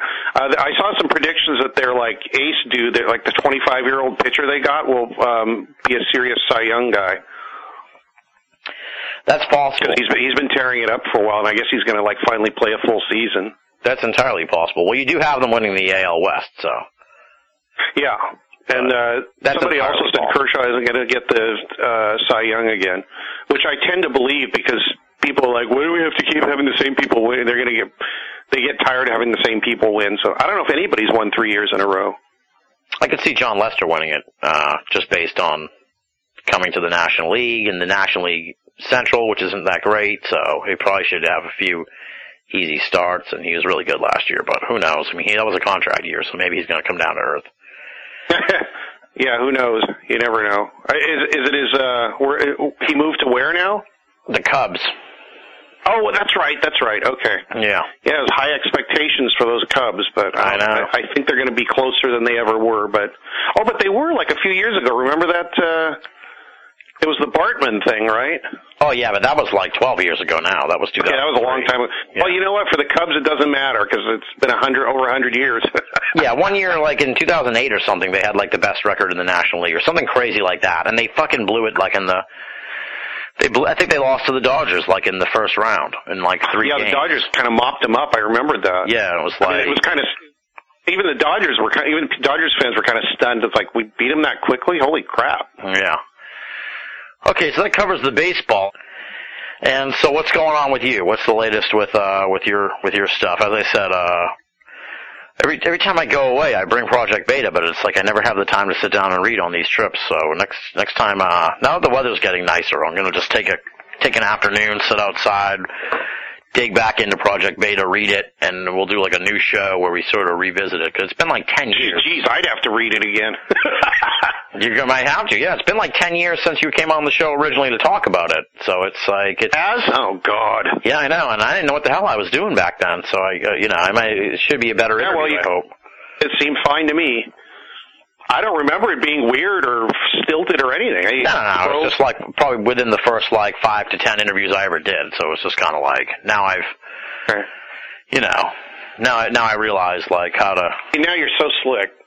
Right. Well, I told you that story about oh shit, now I forgot his name. He passed away. He wrote the book on HAARP and like weather wars and stuff. Jerry Smith. Oh, yeah, Jerry. Yeah, right. I told you the story I had him on. It was like the first year I ever did the show, and I was like, he did like his whole bio and everything, and it took like 10 minutes, and I like to let the guest just go. Have on if I've done too many interviews. And he finished, and he was like, it was just dead air for like 10 seconds, and then he was like, now's when you start asking questions. And I was just like, oh, shit, yeah, okay, man, sorry. Because it was my first year. It's a weird thing where it's like, where do you cut in? Right. When do you let people go? When do you, if somebody's getting boring or confusing, when do you cut into that? Because I've had people like Tim Beckley, he'll go on for a while. But it's interesting, so I just let him go. Right. He tells a great story. Peter Robbins is the same way. He won't go on as much, but if you let him go, he'll tell you great stories. Oh, absolutely. Peter Robbins. Really good storyteller. Master storyteller, yeah. And then, on the other hand, there's people that, other people that'll just, like, they'll say something and stop, and you're like, didn't you have more to say about that? Right. So when people do that right at the beginning, I say, look, you don't have to, this isn't like a question-answer thing. We can talk about whatever. So if you want to say an aside, if you want to say something bad about somebody or good about somebody or argue with me, that's great. But you don't have to give me a canned answer. I mean, we can do that. You can do that on other shows. This one, we're just going to talk about stuff we want to talk about. Exactly. Kind of like this show. So what's going on, speaking of shows, what's going on with Radio Mysterio? So you've been doing some great shows so far this year, and I presume more are on the way, right? Yeah, I'm planning them. I want to try to branch out and talk about some other stuff.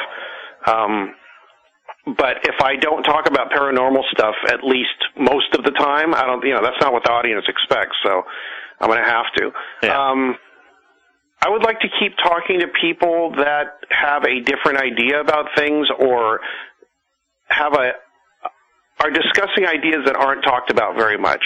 Like I was telling you earlier, Bruce Duensing, who I had on a couple shows ago, he what we talked about was how the human mind perceives things and how that's processed by the human mind, by our subconscious, by what cues we get from the culture, and how our language affects it. A lot of those things that nobody really talks about. They just talk about things like, this is what it is, but the paranormal is so strange, especially UFO stuff, that if you start making assumptions about it, you've already locked yourself out of, the source, I think. Right. That's what we talked about. And, it may mean nothing, but I think what we talked about was, were important concepts. And also, like I said, I had to really pay attention and think really hard to keep up with him because he's a really smart guy. And I like that. I like when I have to pay attention and keep up with somebody. It means I'm learning. And that's my favorite part of that show, is learning something from somebody, or getting a boundary pushed somewhere, or, introducing something new that I hadn't thought about or hadn't thought about very much, and then maybe people listening hadn't either. That's what makes me really happy on the show. So I want to kind of do a little more of that. And, Jeremy Vaney and Jeff Ritzman and Tyler Kochjon were on, and they talked about Project Core and, interviewing and researching the abduction thing in a little different way. Right. Which I thought was a long time coming. And so we had a really good talk about that. And I'd like to spread spread a little bit of publicity about what they're doing and things like that. Just people that are trying to change things a little bit. Because that's what I've been whining about, and you have too, been whining about for years. Let's get people that'll do things a little differently in small groups. Not some, because MUFON would have never done this. Oh God, no, but because it's a bureaucracy, and the smaller the group is, I've got this, and it's not a new idea, but the smaller the group is, the more freedom they have to explore something, and it may be a dead end, but it might not be too. So get a person or two or three together and have them, have them just go hog wild on something completely different than anybody else has ever done. They may find nothing, or they may find, the key to understanding some of this weird stuff a little bit better and changing the way we think about it, which is, I think, the only way that the phenomenon is going to be move forward. An understanding of it's going to move forward is changing our minds about it, and maybe most of all being fluid about it, like not being locked into a specific idea, at least, not for longer than a little while, Yeah. Learn from stuff, don't hold on to it, and move on. We could go on all night about that. We'll save that. Of course we could. But in general, that's what I kind of see. The direction of the program, yeah. I don't want to push in that direction because it's the only one left that seems to, why do interviews with people for myself? Why do interviews with them if they're just going to say the same thing they said on another show, or say, give us a whole list of, sightings or something like that? I could say that about Albert Rosales, but his thing is the humanoids thing, and he talks about humanoid stuff that nobody's talked about and actually probably pisses off a lot of people because it's not little gray aliens. Right. He goes everything from midgets to Michelin tire man to things that look like birds and just all kinds of stuff. All kinds of great things are that kind of screw with our idea of what an quote unquote alien is. Yeah. So that's exciting to me too. Yeah, it's sighting reports, but they're way different. I don't want to hear any more stories about lights in the sky or landing traces or bent waters or bent waters. It's just not interesting to me anymore. Yeah. Because it's gotten to a place and it doesn't go anywhere. So, what's left? One of the few things left is let's look at how we're looking at it. That's one avenue. Right. Exactly. Well, like I said, we could talk more about this. I'd love to come back on Radio Mysterio, so anytime you'd have me. So we'll have to work something out with that. Okay, well, right now I don't have any guests scheduled specifically for a time, so any Sunday you're free is fine. All right, I've got 3 or 4 people saying, yeah, let's set it for early April or May or something, but I don't have a specific time from anybody yet. So. All right, I'll let you know because I gotta see what's going on with my Sundays here coming up. But once I do, you've got if you talk to people and you're a little bit more connected, I think in some ways than I am. So it'd be interesting to see what people are talking about because I read forums occasionally, but not a lot because. It's like watching TV shows on the paranormal. I'll watch for 5 minutes and go, there's nothing here, and I shut it off. Yeah.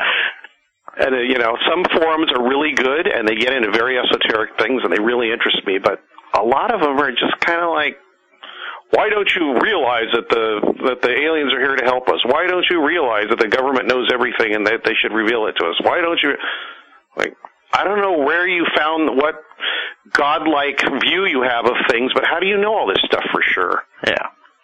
Oh, unless you do it yourself, then it's kind of hard to convince other people that haven't. So there's a quandary there too. That's just a mess. Well, let's say goodbye to the audience here. RadioMysterioso.com is where people can check out your stuff, of course.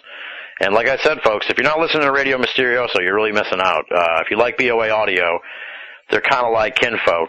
They're cut from the same cloth. No commercials, just sort of good old-fashioned jam session-style conversations with a whole host of different paranormal experts. And Greg is the maestro of all that at Radio Mysterioso. So check it out, folks. It's awesome stuff. And thank you for coming back on the show, Greg. Thanks, Tim. I had a lot of fun as always. We'll see who comes out in the end and who gets the giant golden cup. There you go.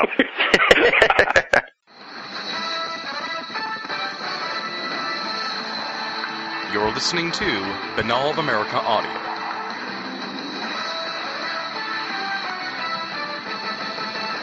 Ladies and gentlemen, batting third here on the 2015 BOA Audio Baseball Special is our dear friend Loren Coleman.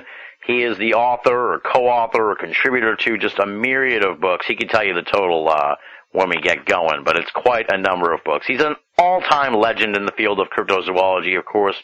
He is the proprietor of the International Cryptozoology Museum in Portland, Maine. You can find out more about that at internationalcryptozoologymuseum.com. And as I said, he's an all-time legend in the world of cryptozoology and a dear, dear friend of us here on the program, and a hardcore baseball fan and an ardent Boston Red Sox fan. So we have a kinship unlike any other guest here in the BOA Audio universe. So it's always good to bring him back on the show. He's actually missed the last couple of baseball specials, so it's great we've got him back here this year for the 2015 special to talk about all things baseball and get an update on what he's been up to. So welcome back to the show, Loren. Thank you, Tim. It's good to be back here. And it is snowing here in Portland today, but I do hear that spring is around the corner. Oh, yes. And this is, still in March. Yeah, March 30th. That's the problem. Right. That's the problem. Yeah, I've still got a good well over a foot outside here. It's unbelievable. And allegedly they'll be starting the season next Monday. So we'll see how that goes. I'll be interested to see how far into the season it goes before the snow is actually gone from my yard. This could be like record breaking. But we're getting ready here for the 2015 season. It's been a really weird 4 years here for the Red Sox. Worst to first, back to worst.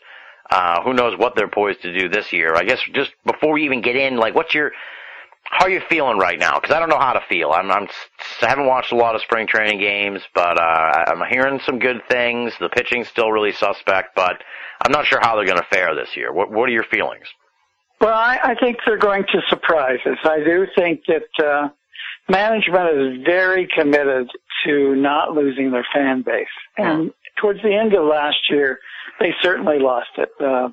All-time sellout record collapsed, and people started watching other things on TV besides the Red Sox games in the Nesson, New England area. Yeah. And I think that they really committed a lot of money, a lot of trades.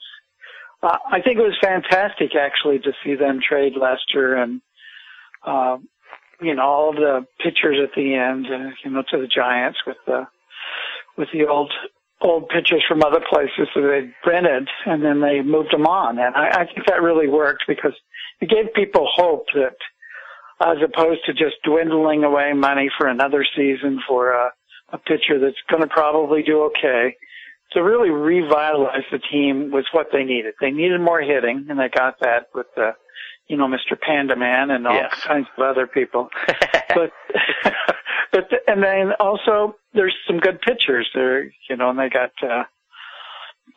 some pitchers that look like they were going to move along anyway.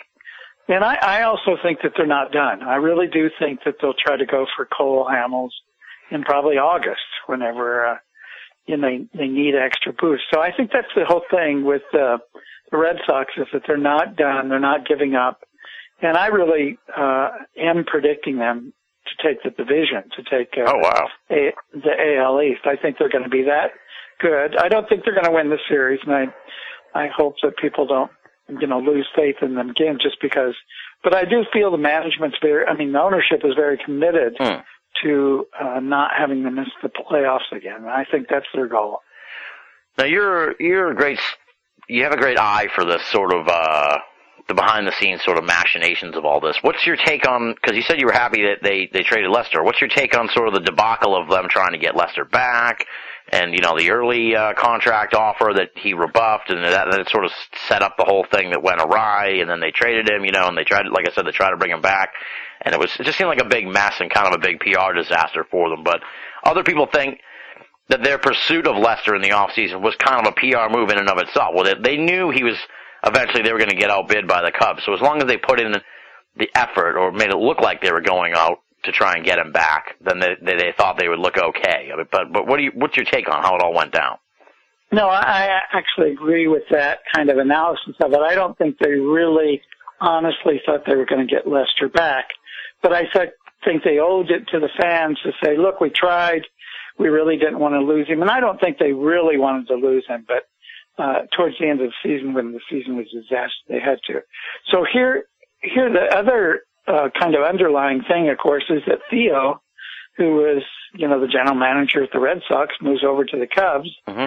So he's got an in there. And you see a lot of that going on with the connections to San Diego sometime, the connection to other places where these people move around and they naturally have these relationships. So I think Lester has found a home, and Theo with the Cubs really felt he needed to do something. He needed to do something big. Yeah. You keep fans on both coasts, in the middle of the country and on the coast happy. So that certainly worked out. And I do think that they really weren't going to get him back, but they tried, and actually tried because of the PR, not because of any actuality. Yeah. That's kind of how it seemed after it all shook out. Now, you saw they got Hanley Ramirez back. Now, you kind of watched him grow up in the farm system there, so you must be, I presume you're kind of excited that he's back with the Red Sox and finally going to get a chance to actually play, make a run here with the team. Oh, yeah. I saw him at Hadlock here in Portland. He played with the Sea Dogs. And it was really kind of understandable why they did it to get Josh Beckett. But he was a potentially great player from the very beginning. So I like to see him back. And I think he needs a little change of venue because he kind of was losing it. He's one of these guys that gets the reputation of being a hothead, and then it's kind of hard to shake. Yeah. So now he seems like David Ortiz will be his mentor, and have Pablo over there, and you kind of have a little Hispanic mentoring system going on with Boston, and I think that's going to help him a lot and calm him down. Right, yeah. When they were bringing him in, and that was in a lot of the articles that him and Ortiz are like really tight. He's kind of like his mentor, so it'll be good that they're together now. I think it's gonna work out really well. I'm really optimistic about the two new signings, two guys. Yeah, I've seen the Red Sox try the Japanese route with their pitchers, and they get some good ones, but they also make some mistakes. Whereas with the Cubans and other Hispanic players tend to really settle down in Boston and really produce, and that's kind of always good to watch. Yeah, it'll be exciting to see. Talking about that, the kid they signed, he probably won't be, we probably won't see him in the majors for a couple of years, but I was just amazed. It's not really luck, it's just money and how it all shakes out, but I was just amazed by good scouting, and they do listen to people like David Ortiz, who's still watching what's going on in the Dominican Republic. So I think they listen to their players, too, about who they should be watching and who they should pursue. Yeah. So it'll be interesting because, they were saying about this kid that he's like, if he was just in a regular draft, he'd be the number one overall draft pick. So for them just to go out and get what would be a number one draft pick is an awesome turn of events for them. So I was thrilled to see that. Hopefully it all pans out with him. Do you think this is sort of off the beaten path a little bit, but given, I think the rules have changed, but do you think now we're going to see this whole influx of Cuban players because the diplomacy is sort of thawed between the two countries and maybe it'd be easier for them to get here? I think we might see more of that, but it's still going to cost a lot. So I think that's one of the determining factors is just because, we can get a lot of Venezuelan players or Dominican Republic players doesn't mean that they have the money to keep shipping them up here. Whereas Cuban, it's almost as if the forbidden fruit has actually raised the price on some of the Cuban players. Yeah. And now it might actually lower the prices, so we might see more competitiveness among the players from Cuba. I see what you're saying. Yeah, because just to get them, they had to like escape and then go through all this stuff, and then it became right. like overbidding on them and everything. Yeah. Right. Live for a year in, Costa Rica or something so they can draft them.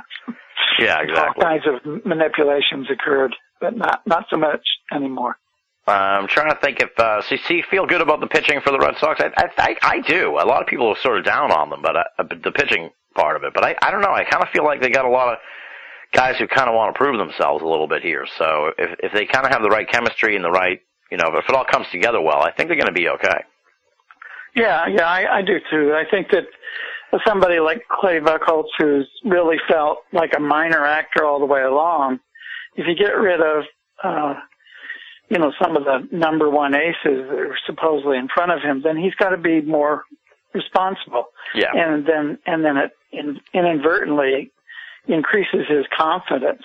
For all the time that Clay was in a minor leaguer and stuff, there was almost the expectation that he was going to fail.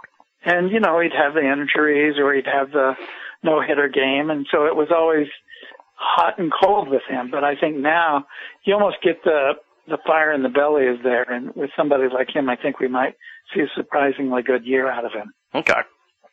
Now, you said as we began that you have thoughts on the different teams here for your predictions. So we'll go right into predictions because I have a feeling we'll sort of delve into a lot of that rest of baseball, rest of the stuff going on in the league as we get into predictions. So we'll start it out here with the American League East.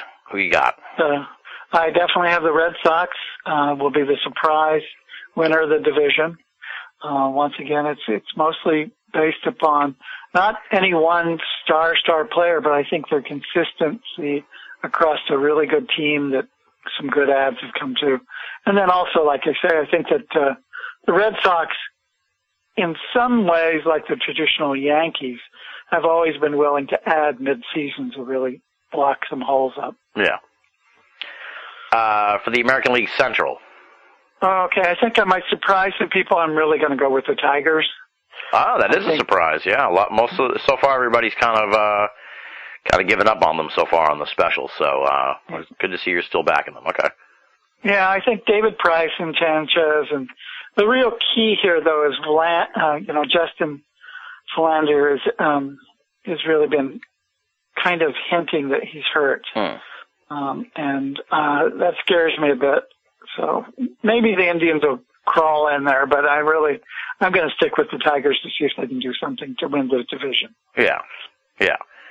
Well, the window's closing on them, but they have some pieces there. If they keep Price, they might be able to kind of put a Band-Aid on that before becoming like the Phillies, who are kind of mired in old guys on big contracts. Yeah. Right. Exactly. The American League West. The Mariners. Wow, that is a surprise. Yeah, another surprise for you. I think Seattle has been wanting a winner, the ownership, the fan base, the players, and I think there's something about this year that's really not going to disappoint people. The Rangers, losing their big Japanese pitcher is going to hurt quite a bit, and they're just dropping to the bottom. So I just don't see, there's a lot of other possibilities with the AL West, but some of those may show up in my wild card picks.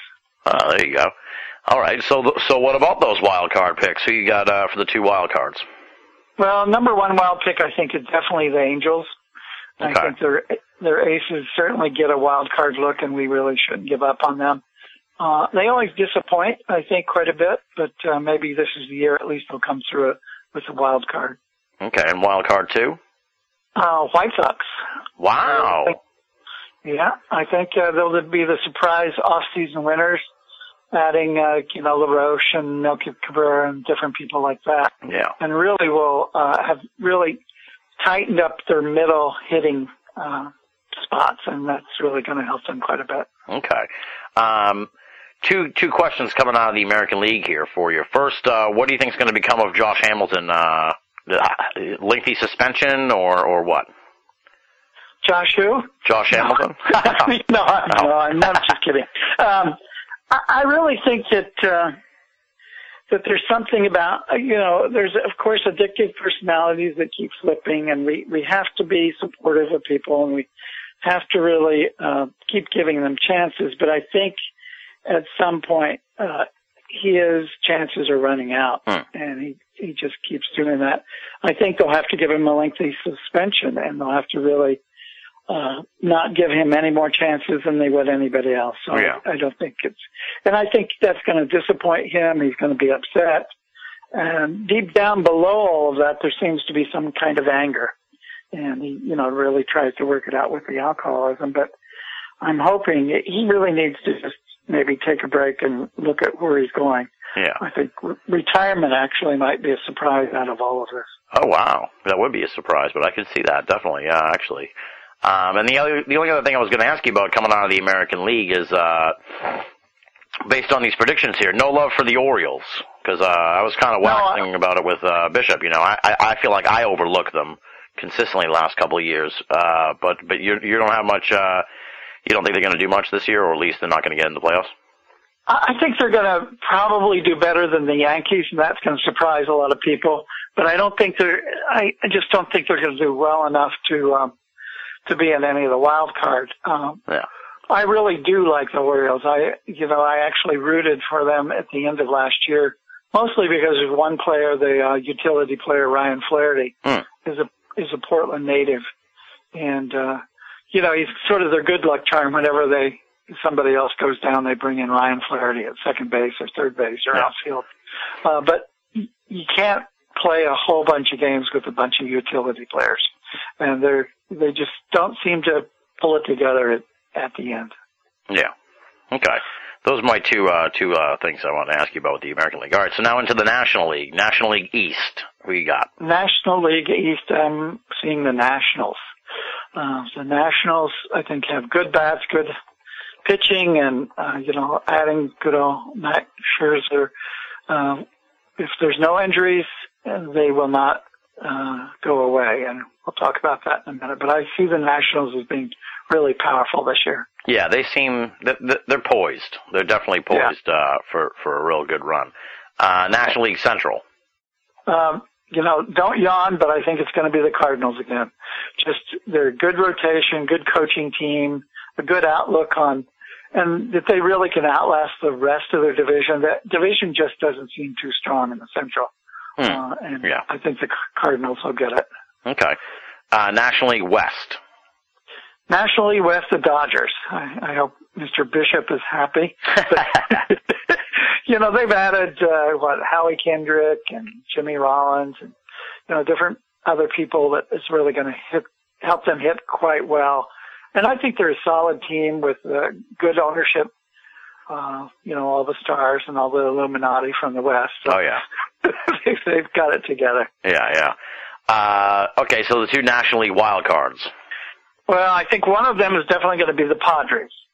Okay. And I think the Padres with Shields and Matt Kemp and Justin Upton being added really at least improves them enough to get a wild card berth. And the Padres are one of those teams that's sort of been in the background and really kind of need to push. Yeah. So. Absolutely, yeah. And the other National League wild card. Well, my nod to the other National League wild card is going to the winners of the Back to the Future 2015 World Series. That would be the Cubs. I don't think they're going to go very far, but I think they're going to do well enough to win a wild card berth. And of course, in Back to the Future 2 in the year 2015, they did win the World Series in 9, which you and I know is impossible considering the present rules.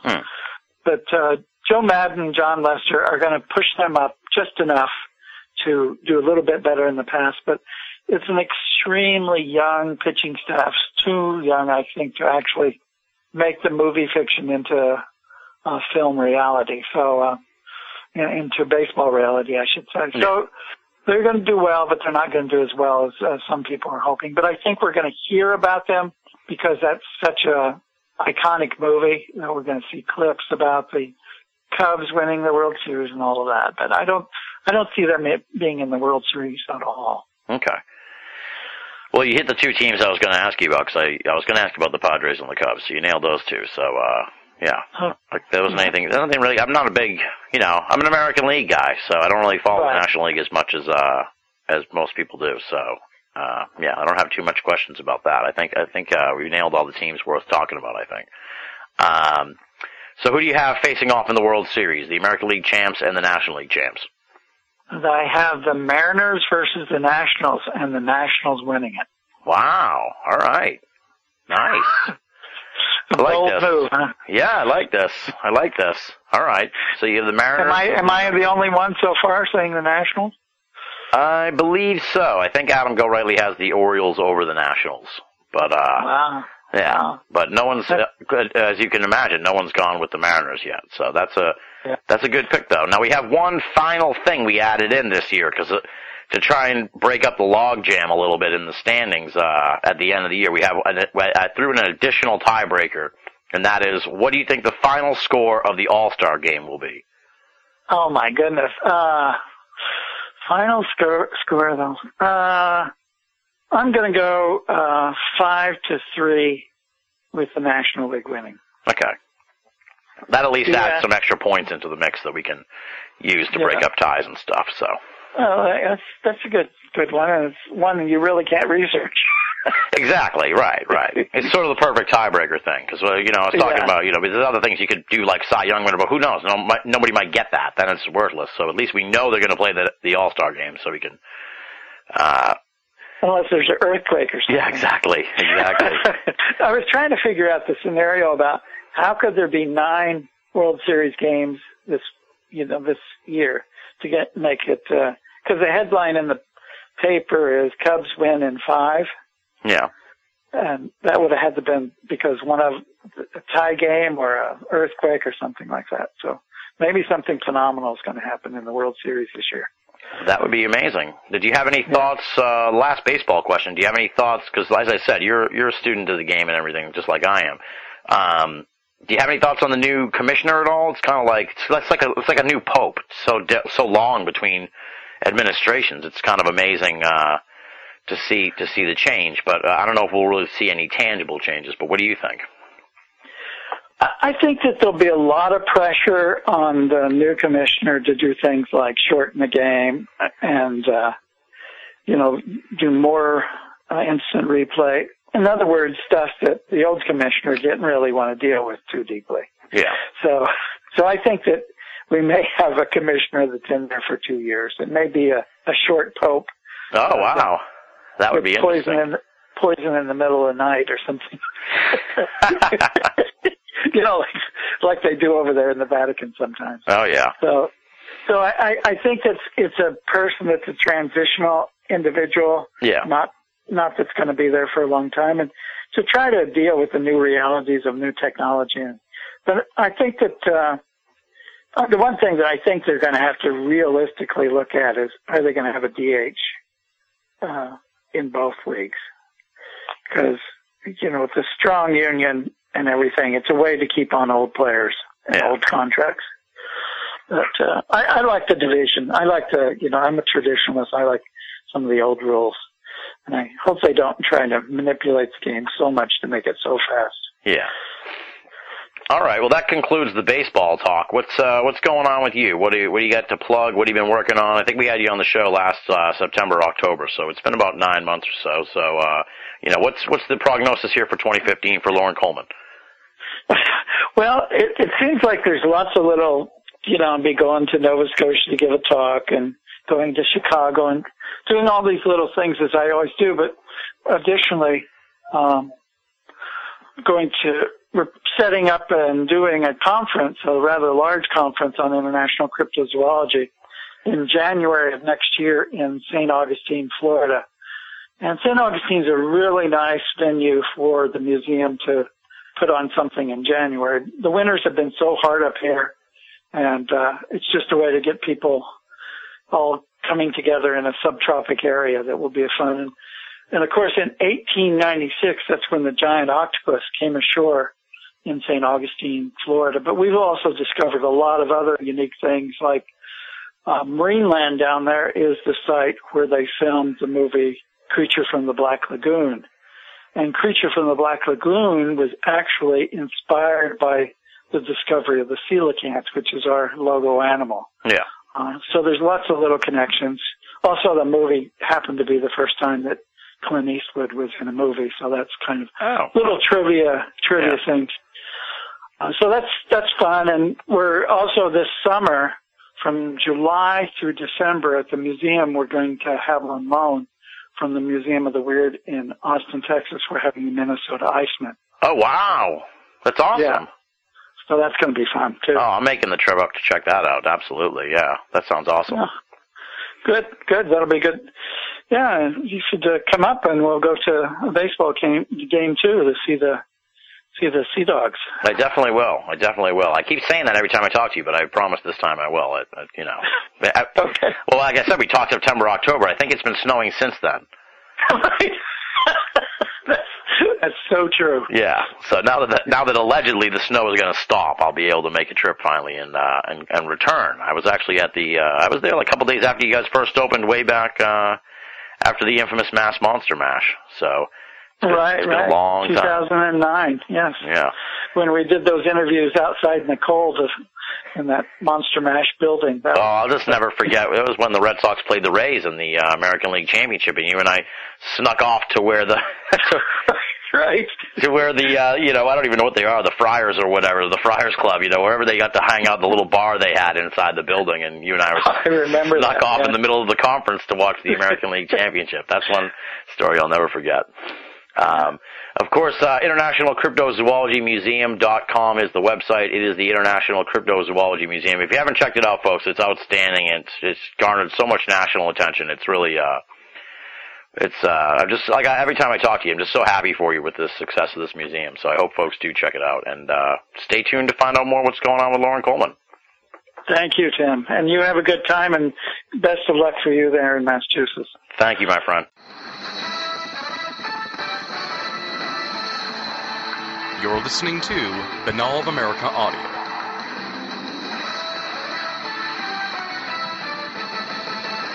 Ladies and gentlemen, batting cleanup here on the 2015 BOA Audio Baseball Special is the man who has a share of the 2014 championship alongside me and Red Sun Superman. We had a bottleneck last year with the three of us tying for the championship, but he has claimed a share of the title alongside, as I said, me and Red Sun Superman, and by virtue of that, he and I become the first two-time champions. So historic all the way around.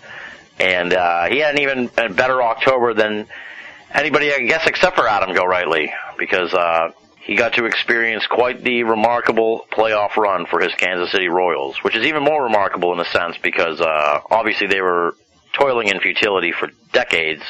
But just on this show, we spent years talking about if they were ever going to break through. It just seemed like we were beating a dead horse. Every year on the baseball special, it was like, what's going on with the Royals? Are they going to finally get it together this year? And they finally got it together last year in an amazing run. So he was just on the show a couple of weeks ago. We talked a little bit baseball then, but I knew we were going to be taping the segment today, so I didn't want to get too much into it. So now we are free to discuss baseball. Welcome back to the baseball special. Jason, congrats on your share of the championship and the amazing Kansas City Royals run. Well, thank you, fellow champion. And yeah, I think that you mentioned this when I was on the show the last time, that we were in really close, contact during the Royals run. Basically, sometimes play-by-play. Yes. As I said, we had some amazing exchanges, but they would make no sense to anyone looking at them now, because as you said on the show, it was like, country breakfast! What's Ned Yost doing? That was like the... Yes, you were trying to get me to name my daughter Ned or Yost. Just Yost, yeah. Yes, yeah. It's an honorary. It'll be an honorary nickname. But, yeah, what will your and it's funny because in a way, we were like texting, whatever you call it, on Facebook, messaging back and forth like throughout the entire month of October, because the playoffs, it's like 4 games a week. It's crazy. So, every night, like at 7 o'clock, I'd be like, pull up my iPad. I'd be like, all right, bro, you ready to do this? And it just kept getting crazier and crazier and crazier. So I guess, like, what were your thoughts as it unfolded? I gotta say, that wild card game where they came back and won, against the A's, with the exception of, those miraculous Red Sox playoff runs, from this past decade or whatever, but beyond any Red Sox game, that was like the best baseball game I think I've ever seen. It was just so remarkable, so magical, that wild card game. But, I guess what were your thoughts on the whole run in general? What were you thinking? Well, and that game kind of set everything up, because it was like, okay, they had the Royals. It was nice to see them in the playoffs, finally, since 1985. They were finally in the playoffs again, even if it was the wild card game. They're going to end up losing this thing. And wait a second. No, at the very end, no, they didn't lose. They won. And about every game for me, it was like that. It was like, oh, they're going to lose this. They got to lose this time. And then it became, who's going to step up? What are they going to do to win this game? After a while, I was thinking they're not going to lose. Yeah. But they're just going to win a different way, and that's generally what happened. Yeah, it was crazy. They won a 9 straight game winning streak. They won 9 straight before the World Series. It was absolutely insane. I've never seen anything like it. It was really remarkable. And even as I said, when the World Series ended, it was like they were even into it down to the very last dude at bat. Like that guy on third. Well, what do you think of that? Gordon was the guy. He had sort of a funky hit past the outfielder. He managed to get to third. Do you think he could have made it? Do you think he should have gone for it, or what? If it would have been one of our burners, maybe. But Gordon. I mean, he would have gotten thrown out. I mean, yeah. I really think he would have. But then again, should he have tried? Maybe. Yeah. Do people debate that? Yeah, a little bit. Oh, well, actually, I just saw it in a recent article on about the Royals, and that was the discussion. Should he have gone? Yeah. Well, it's tough, because if you go and you get thrown out, you're like kind of a goat forever. So it's a tough. But I guess if you make it, you're a hero forever. So who knows? But that just would have tied the game. So who knows who knows how it would have gone down. But there's some solace in all this for you and I, because manager of the American League All-Star team, Ned Yost. Yep. And that's something that, since he's been hired, I never thought I'd hear. It's pretty amazing. There's something fun about that guy, but he's also maddening. But it was fun watching the whole thing unfold. Oh, this guy's been absolutely maddening for Royals fans, because I mean, he plays pretty old school baseball, which I mean isn't done anymore. And it's like, okay, a running joke with me and my friends. It's like, okay, it's first inning, got the number 1 batter up. Yost is going to tell him to bunt. Okay, yeah. Hasn't happened yet, but it very, very well could. He's an enigma. He's quite the character. Now, some departures from the team now this year after the run. Now I know Butler's gone. Country Breakfast is gone. He got a big deal. He got a big deal to the A's, I believe. Yes, he's gone. James Shields is gone. Yeah, those are like the 2 big departures. Yeah, the two big one, and Shields was rock solid the entire season. He was not impressive in the playoffs whatsoever, and we picked up to fill his place. Edinson, I don't know how to pronounce this guy's last name. Volquez? Yeah, Volquez, something like that. Yeah. So I don't know. We'll see how that works out. They're banking on the young arms we've got. So just cross some fingers and I mean we've kept the bullpen. That's key. Yeah.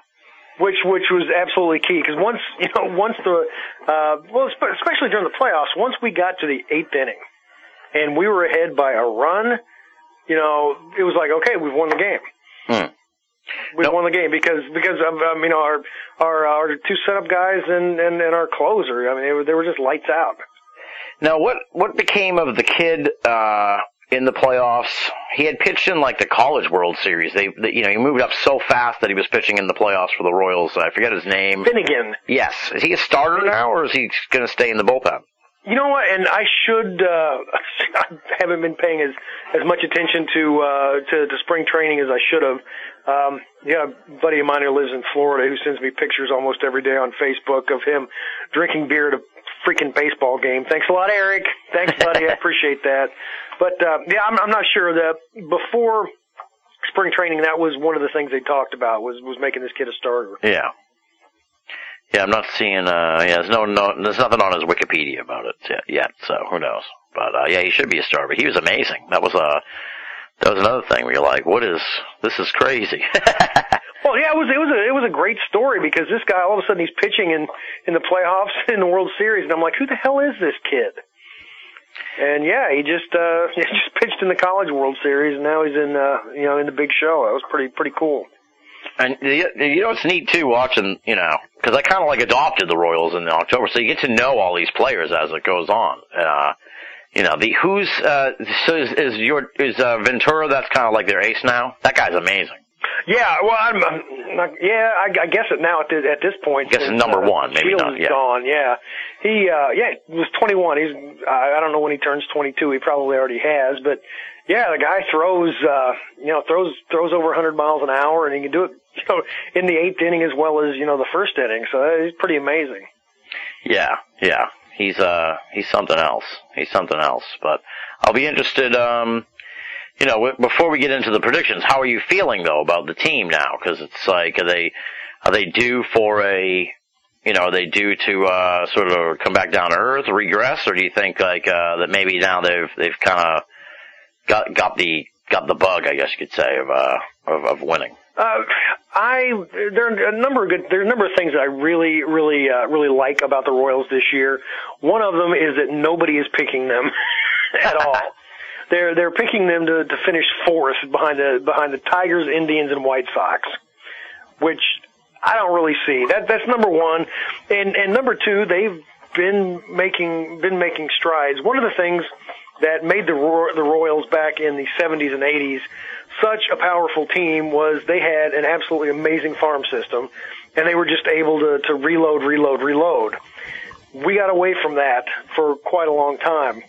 Yeah. And our manager, Dayton Moore, was the number 2 guy for John Schuerholz down in Atlanta. And Schuerholz was responsible for putting the Royals farm club down, or farm club, getting it how it was back in the 70s and 80s. So this guy is one from Kansas City, Dayton Moore, and he learned from John Schuerholz. So we've been waiting here in Kansas City for the farm clubs to start feeding the Royals, quality players, and that's finally started to happen. So I'm thinking this has a more long-term effect. I'm hoping this has a more long-term effect than what the national pundits are saying. So yeah, I've got the Royals doing things in the postseason this year. Nice. Yeah, well, it stands to reason. I mean, they're still a good team, so we'll see what happens. And by the way, I mentioned John Schuerholz. I'm not sure if I ever talked about this on a baseball special before, but I was going to cover the Royals for a newspaper, and the photographer and I had a few beers on the way up, and I spilled one all over my shirt. and we get to the stadium, and my press credentials aren't there, so they send me up to John Schuerholz's office to get my press credentials. So here I am. I know I've got a just reek of beer. The guy gives it to me anyway. Good for him. He's a good man. Nice. Yeah, that's a good deal. Was he the president at the time? What was his role? He was he a GM or assistant GM? I don't remember. He was. I'm surprised they just let you go up there to see him. It's like, jeez. This was the 70s. Ah, all right. There you go, yeah. Not the 70s. I mean, the 80s. I'm not that old. Oh, man. So, yeah, it was a magical run. I have a lot of great memories from that period, so. And it's like I said, they were down to the last at bat. You really can't complain about that. I mean, you obviously you want them to win, but if they're going to lose, like, They lost in the best possible way, I suppose, down to the very last at bat. So, and I can say this for the first time since 1985, that World Series made me not embarrassed to be a Royals fan. Nice, because you're right. They were in the thing up until the last out. So that was just really nice. It was pretty cool. What do you think of these rule changes where they're trying to speed up the game? They're doing a lot of stuff they're making these really arcane rules, a batter can't step out of the box or else, I don't know why he's going to get fined, which seems stupid anyway, but, we was talking about this with Bishop. It's like, they're trying to appeal to the people that don't even like baseball in the first place. It seems kind of stupid because the baseball fans are like, just leave it alone, dude, just leave it alone. But they're like, no, we got to shorten the games. So, I don't know. What are your thoughts on all that? Oh no, I agree with you. Yeah, if they're trying to do something to attract fans, well, here's the issue, and this happened with football. I mean, baseball was the sport up until the 90s. It was probably the nation's sport ever since Babe Ruth came along. Right. And then football took over, the NFL. And the NFL appeals to people who aren't hardcore football fans. And I guess baseball's finally getting around to saying, well, what can we do to attract people who aren't fans? Well, I mean, being a long-time baseball fan, I don't give a shit. Right. I don't care. I'm really a traditionalist when it comes to rules, and I'm still pissed off at the AL designated hitter rule. And when was that in effect? 73? Yeah. Yeah, I was 8 years old. I'm still mad about that. So I mean, any rule changes, yeah, I'm pretty much against it. I mean, because they can change the dynamics. I mean, just lowering the pitcher's mound changes the dynamics of the game. Yeah, that's what Ortiz was saying. Because he came out against these rules. It's like the batter has to keep 1 foot in the box at all times, but there's no rules like changes for the pitchers. So it's already messing with the dynamic of the pitcher-batter exchange. So the batter has to have a pivot foot? I guess so, yeah. It's like basketball. You're going to be traveling. They're going to be called for traveling if they step out of the box. And the crazy thing is, it's like, dude, you're never going to get the football fans because, like, part of the appeal of football, probably a lot of the appeal of football, is the insane, excessive violence. It's like, it's not going to happen in baseball unless there's, unless they surreptitiously sort of, like, encourage more fights, which they're not going to do. But, otherwise, you're never really going to get that sort of fan base appeal. It's like people watch football to watch people get killed. That doesn't happen in baseball. Exactly. I mean, and if you have a sport that does that, I mean, I'll watch hockey because it's a violent sport. I will on SportsCenter. I will watch a NASCAR clip if it's a rollover or something catches on fire. Yeah. Okay, because I want to see the violence. I want to see the danger. And yeah, you're not going to get that in baseball unless they, lose helmets and make players not wear a cup. Right. It's just not going to happen. All right, it's time for predictions here. See if you can hold on to the championship, your share of the championship, or just claim it outright. We've got a slight twist this year, an additional category, an additional prediction pivot point here to try and eliminate any chances of a multiple tie again. So I can tell you that now if you want, because it's not that big a deal. So no, I want you to wait till the very end to hit me with the rule change after I've already bitched about rule changes. It's just an addition. It's not a rule change. So okay, the rules are still the same as always. You get points for the pick. That's it. It's as simple as it gets. And dude, like, we give each other all this grief on this, with the predictions and shit, but it's like, dude, I think Deadspin, like, looked at all the predictions for the 2014 season from all the sites and all the experts, and it's like, no one had the Royals in the World Series. So, you could be a professional baseball reporter and be just as wrong as we are on these. So, that's what makes it fun. Or, in the case of us, just as right. Exactly. All right, so we'll start in the American League East. Who you got? I have Boston. All right. Sounds good. Well, I figured that would sound good to you. Oh, of course. Now, I don't know if I was saying it to you or Lauren, 'cause I literally just got off the phone with Lauren, but I haven't made my picks yet, so I will tonight, I think. So I'm still on the fence about a few of these things. Got to really tap into my gut, but I don't know how I feel yet about the Red Sox this season. Some people think they're going to be really good. Some people think they're going to kind of tread water. So we'll see. But you got I think the players. They think they should allow the players to start drinking beer in the dugout again. That would be great. Then there would be more fights, probably. There would be. American League Central. Who you got? Detroit. All right. I mean, we've got people who picked the Indians and the White Sox to finish first in the AL Central, and I absolutely don't see it. But yeah, I'm going with Detroit.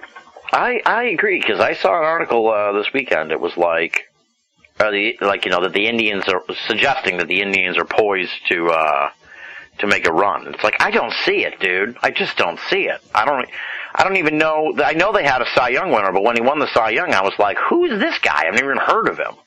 So I'm overlooking the Indians big time. Well, I think the authors of these articles where they picked the Indians probably just got finished, with a major league marathon. Yeah. Yeah. Yeah, and plus it's it's March 27th, 28th, and they're like, well, I still got 10 days till the baseball season starts, so who can I write about now? What can I possibly write about now? So they're probably just grasping at straws. But you've got the Tigers here in the Central. Who do you have in the American League West? The Angels. All right. That's a safe pick. Yeah. He's going with some powerhouse teams here, folks. American League Wild Card 1 and 2. We'll just do them together. Wild Card 1, I'm going to do the Kansas City Royals. There you go. Going for a little wild card magic again. And the Oakland A's. Okay. Nice. So same wild card showdown. Yeah. All right. Nice. National League East. National League East, the Nationals. All right. So far, I think everybody across the board's got the Nationals. Central. National League Central. St. Louis. All right. National League West. Los Angeles. All right. National League Wild Card 1 and 2. Number 1, Pirates. And Mets, number 2. Nice. All right. Is that just a gut move, or do you have any sort of inclination that the Mets might do something? That's just a gut move. Okay. They have really good pitching, I guess, but they're another team. I was saying to Lauren just now, it's like I just don't. I'm an American League guy. I can't keep track of the National League that well. I mean, I follow it. I keep an eye on the standings and stuff, but it's like, all I know really is the Rockies stink. Yeah. Well, Diamondbacks aren't too good either. Yeah. Yeah. No, I'm right there with you. I'm an American League guy, so I pay a lot more attention to them than I do the National League. Yeah. Okay, so who do you have facing off in the World Series? Your AL champs and your NL champs. All right, and you know what? People are going to laugh. They're going to scoff, but the Royals went to the World Series last year. I'm going to pick them every year on the baseball special until they win the damn thing. Nice. Wow, he's bold here, folks. I like Royals are going to defeat the Dodgers in the World Series. Nice. It's like an all-blue World Series. Well, an all-blue World Series, and the home uniforms for both teams are going to look exactly the same. People aren't going to know who the hell's playing who. Nice. The Dodgers playing the Dodgers? Yeah, I don't know. Yeah, that's it. All right, so you got the Royals winning the American League, the Dodgers winning the National League, and the Royals winning the World Series. Yes.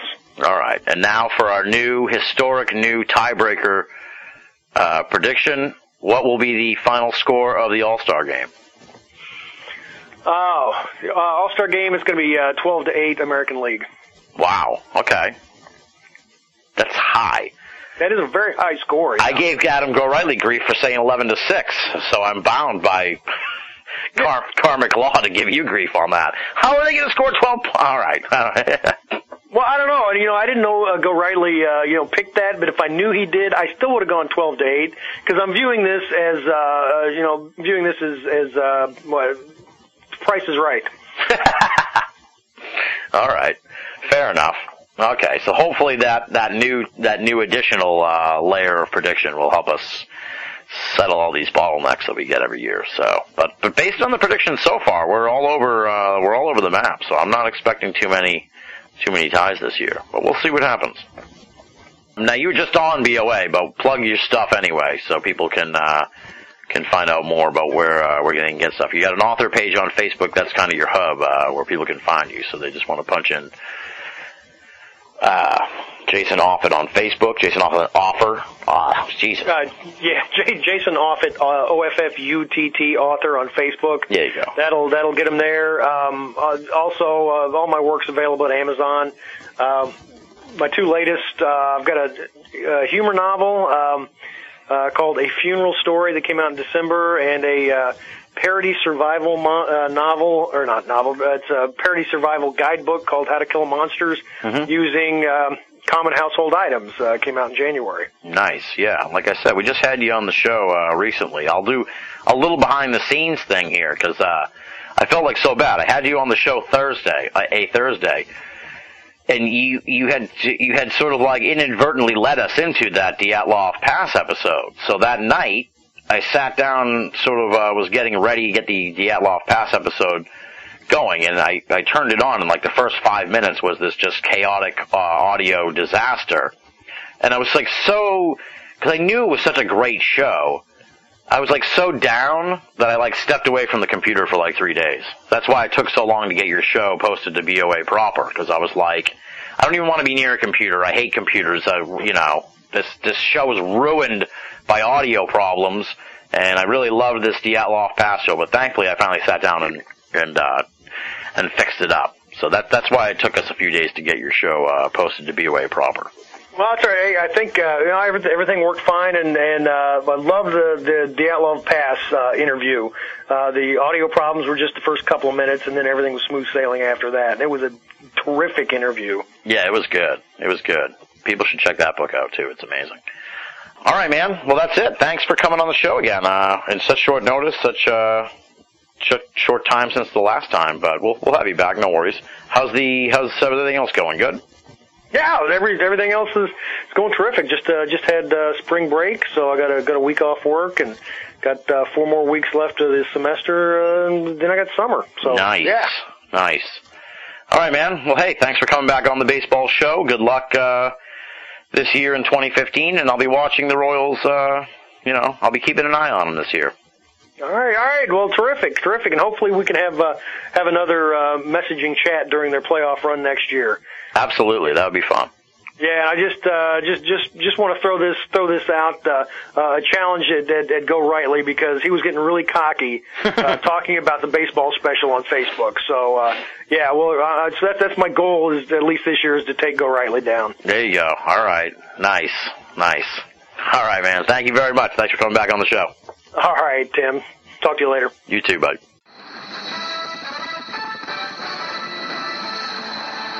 You're listening to Binnall of America Audio.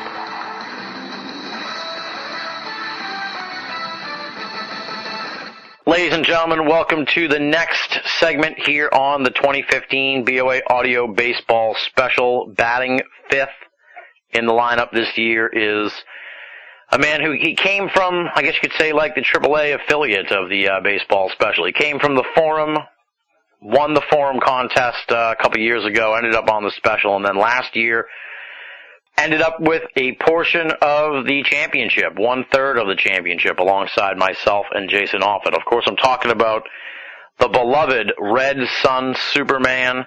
He's kind of a cult figure in the world of BOA Audio. Most folks know who he is. He's been on the Lost Cast. He's now been on the baseball special a couple times, and he's back to discuss baseball and to see if he can get his mitts around the championship all for himself this year. So welcome back to the show, RSS. Congrats on your share of the championship.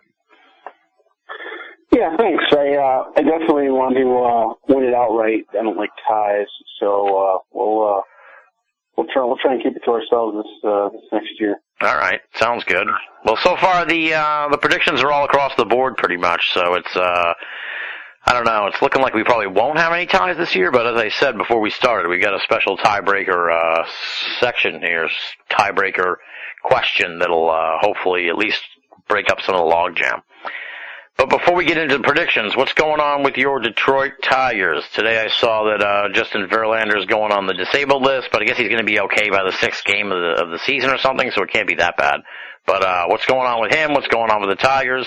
There's a lot of debate. You know, is the window closing on them, or are they going to sort of refresh and be better, going forward? What's going on? Give me your assessment here of the Detroit Tigers in 2015. Well, it's definitely a concern that two of the key pieces of their pitching staff went on the DL today. Not only Justin Verlander, but Bruce Rondon, who missed all of last season recovering from Tommy John surgery. Now he's dealing with some tendonitis, which I guess is probably normal if you are throwing sliders in spring training and you haven't pitched in a year. They're trying to say it's no big deal. Same with Verlander. He's technically he's missing a start, but he'll be back for the series against Cleveland. So it's not that big of a deal, I guess, if he only misses one start. Obviously, they lost Max Scherzer. That's a huge blow to the pitching staff. Rick Porcello is gone as well, and so it's like a new look with the pitching staff. They've got Alfredo Simon, who I guess they call Big Pasta. And, oh God, because his name's Alfredo. And then Shane Green from the Yankees. Those are the new 4 and 5 starters. Mm-hmm. And then they got Jonas Cespedes. So I think he's gonna, really help bolster the lineup.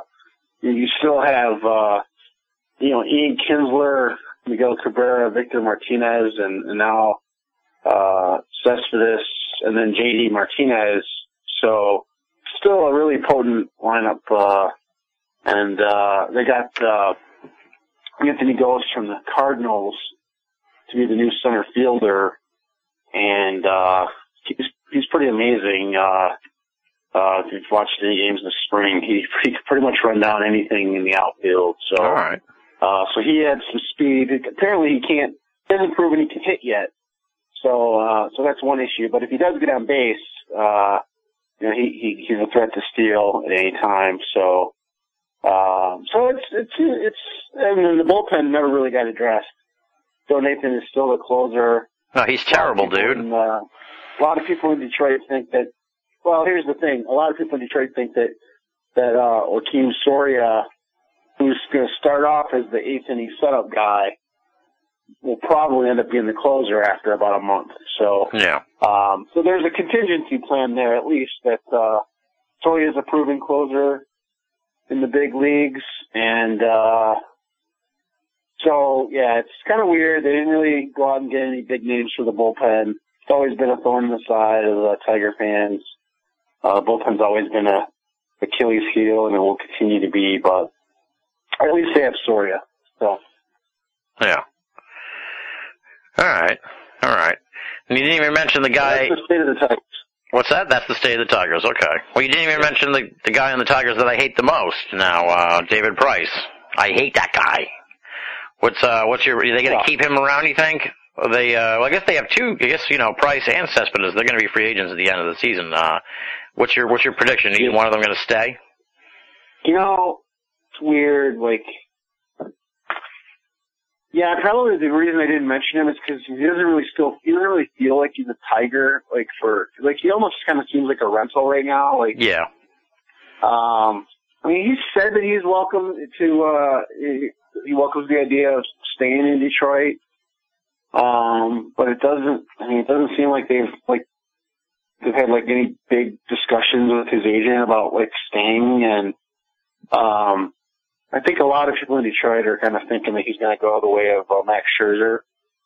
Yeah. So I don't know. It's kind of interesting. Kind of like you don't really want to get attached to somebody that might leave. So I think a lot of people in Detroit are just kind of like a wait and see. But obviously, he's the number one guy. He's going to start opening day. I mean, he probably could win the Cy Young this year, and that would only bolster his payday after the season. So, yeah, but I mean, they still have Anibal Sanchez. As long as he can stay healthy, if Verlander can stay healthy and get back to what he was, they've still got a pretty decent starting rotation. It's not what it used to be. I think clearly the Nationals have the best rotation in baseball, but the Tigers are still pretty good. Probably better than the Red Sox, I would say. Come on. The Red Sox rotation's being held together with duct tape and bent paper clips here. How is Rick Porcello? What should I expect here going into the season? Solid. I mean, all right. He wins. He wins. He's not flashy, bunch of ground ball pitcher, and but he wins. He's got a ton of wins. I don't know what his career record is, but he's got a pretty impressive record for how young he is. Everybody thinks of him as kind of a veteran pitcher, but I think he might have over 100 wins already in his career. So yeah, he's going to be a free agent after the season too. So hopefully he'll have a good year. I don't know. I feel pretty good about the Sox, but I haven't really followed them yet. So well, the thing for the Tigers, I mean, they're paying power pitchers that are the best of the best, like Verlander and Price and Sanchez, and then you look at Porcello and it's like, he's a ground ball guy. There's nothing real special about him.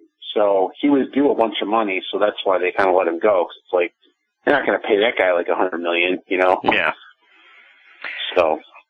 Now, what's your take on the Kansas City Royals, dude? They kind of came out of nowhere out of your division there and made a lot of noise last year. Made it all the way to the World Series. You see them all the time. So, were you surprised to see them go so far, or were you just kind of like, oh, well, this is inevitable, or what?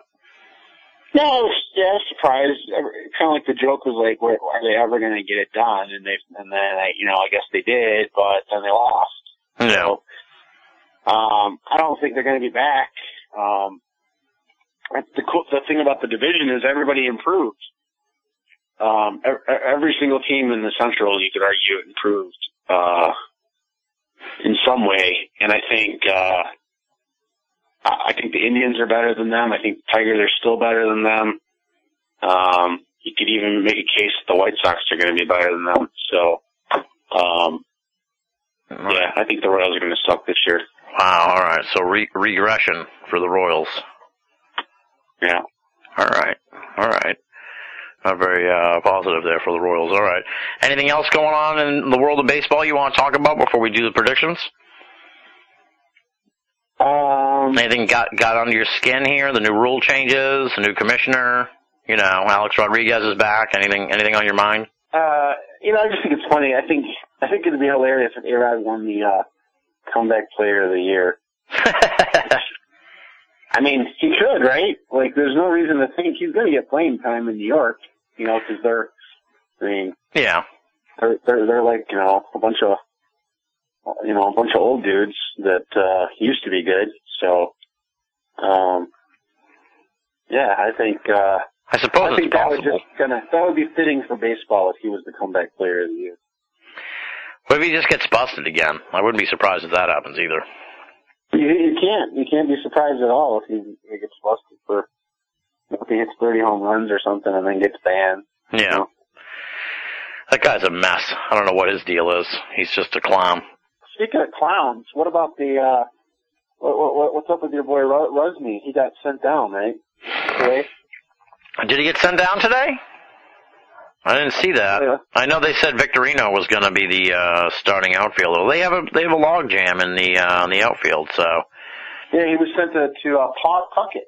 Yeah, that's their minor leaguer. Yeah. Okay, here it is. Yeah, Castillo and Bradley. Wow. Well, Bradley's not that good yet, so he kind of needs it. They need more. I don't know much about Castillo because they just got him last year at the end. But Bradley definitely, he needs more time in the minors.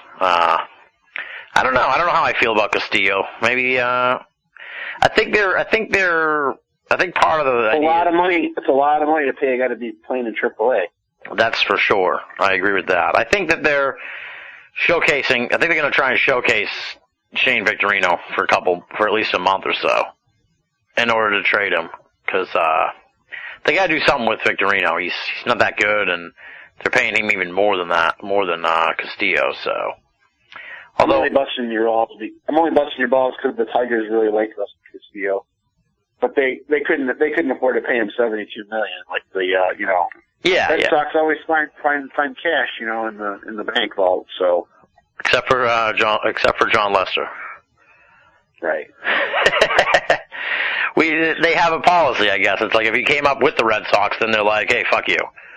But if you didn't, then they want you. It's like the old WCW. One thing before we start, one thing I thought was interesting was the thing that's come out with a lot of players speaking out, a lot of Americans speaking out against about the Cubans getting all this money, because they have to go in the draft, the American and Canadian players, whatever, they have to go through the draft, and then they have to wait a couple of years, several years, to get their big payday, and there's some talk about maybe baseball will try to get some kind of international draft. Yeah, they've been saying that for a while, so yeah. That'll probably happen. It's kind of crazy, though. You think, $72 million for a guy who didn't even make the team. Yeah. Like I said, I don't know enough about this guy to really comment too much. Not like that's ever stopped me before on any topic on the show, but I kind of bailed on the team at the end of last season, so by the time they got him and brought him up and everything, it was like I think I saw one game, so I don't know. I don't know what they're doing, really, to be honest with you. But they have way too many outfielders, and they're probably trying to trade.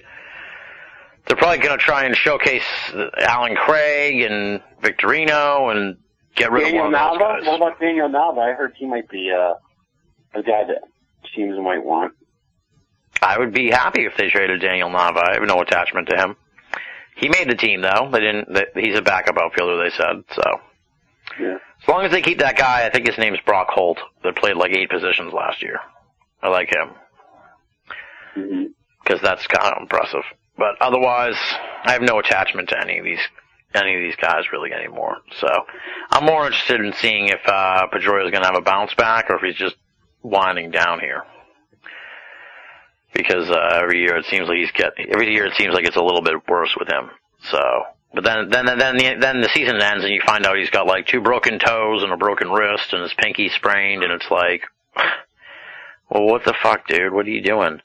Yeah, didn't he win a Gold Glove last year? I think he might have robbed Ian Kinsler out of a Gold Glove. He may have. I'm not sure.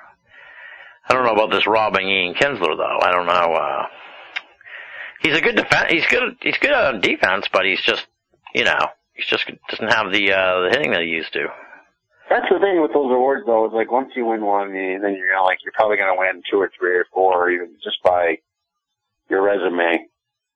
Yeah, look at Jeter. He won $1 million of them, and he. Yeah. There were a lot of people. Last year I remember there were a lot of people in Detroit that were kind of pissed that Kinsler didn't get a Gold Glove. So. Well, you can't win them all, buddy. That's right. But I know you want to win the prediction contest, so you ready to make your predictions here? You bet. All right. We started out here in the American League East. Who you got?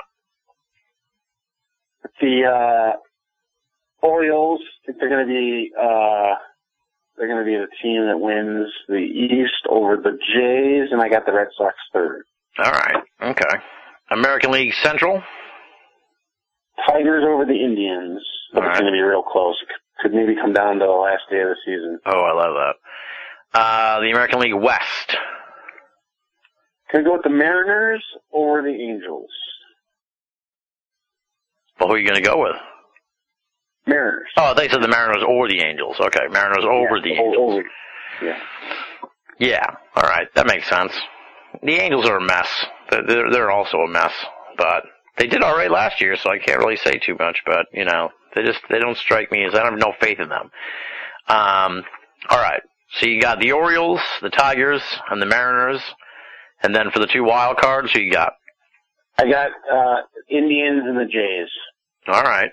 You're the first person so far to mention the Jays, so everybody's sleeping on the Jays. I haven't made my predictions yet this year, but I may end up backing the Jays myself in the wild card because I don't know, I feel like they're kind of on the cusp here, but we'll see. National League East, who you got? I think these are the easiest picks. East Nationals. Yep. National League Central. Cardinals. National League West.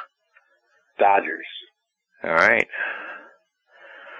I think that's pretty much for the most part. I think there's a lot of shakeup in the Central from our predictions, but everybody seems to be going with the Nats and the Dodgers. So in the National League wild card, these are the picks, that could make or break things. National League wild card, who you got? Yeah, I'm going to go with the Pirates and the Marlins. Wow, okay. Interesting choice on the Marlins. Any rationalization there? I just think they have a bunch of young kids, and I think they have young kids that have a lot of talent. So. All right, sounds good. All right, so then in the American League and the National League champions, who you got? Who's facing off in the World Series? Okay, so I'm going to go with I got the Orioles over the Indians in the ALCS, and then the Nationals over the Dodgers in the NLCS, and then in the World Series, I got the Nationals beating the Orioles. All right, so you got Orioles for the American League champs, Nationals for the National League champs, a Beltway series, and coming out on top in the end is the Nationals, you say? Yep. All right. Duly noted. Now I don't want to alarm you, but you have the same AL and NL predictions as one Adam Gorightly. So yeah, I don't know if that's a curse or a blessing, but we'll see. Now for the extra special tiebreaker, in case you and Adam Gorightly are both right, and we have a tie. This year we've instituted a new tiebreaker question. What is the final score of the All-Star game? What?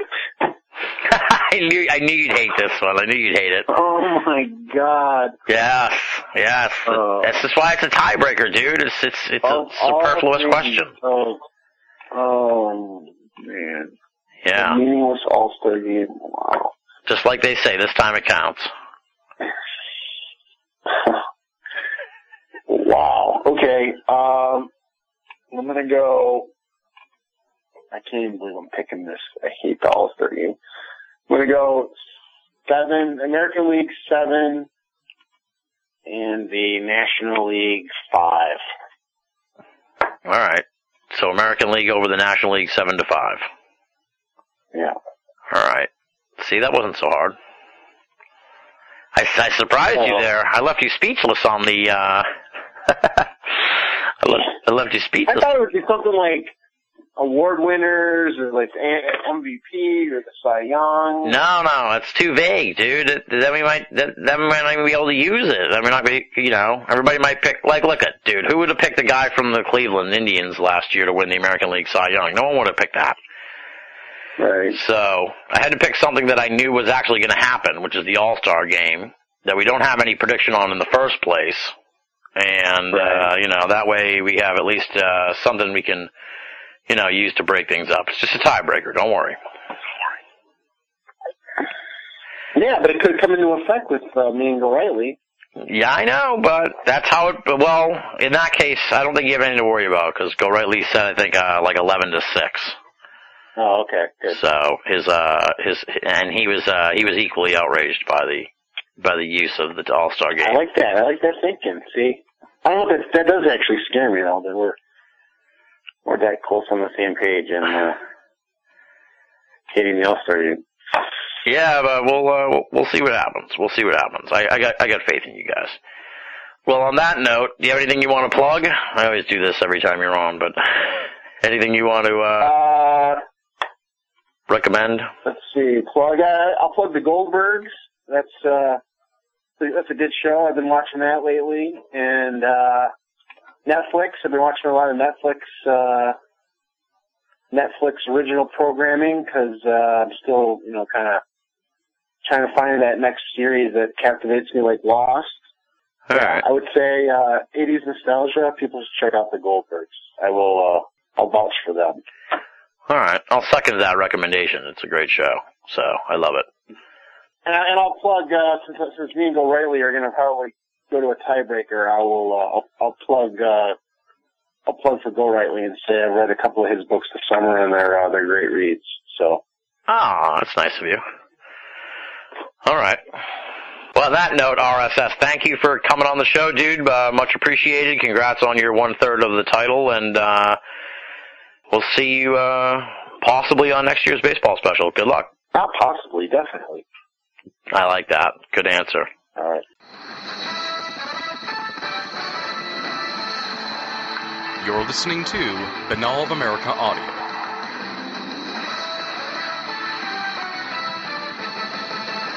Ladies and gentlemen, we continue onward here with the 2015 BOA Audio Baseball Special with a stalwart of the baseball special and a longtime friend of the program. Talking about, of course, the paranormal pundit himself, Paul Kimball. I know you love that descriptor. Filmmaker, writer, pontificator, TV guy as well. So he's back on the show. Welcome back, Paul. Long time no chat. Hi, Tim. Good to be back. And when you said pontificator, I thought you were actually going to say pontiff. And I said, ooh, I'm up to become pope. That would be awesome. I'm not even Catholic, but, I like Rome, so this sounds like a good deal. But you added ificator, so. Yeah. Well, you are a fan of hats, too, so it would be a perfect role for you.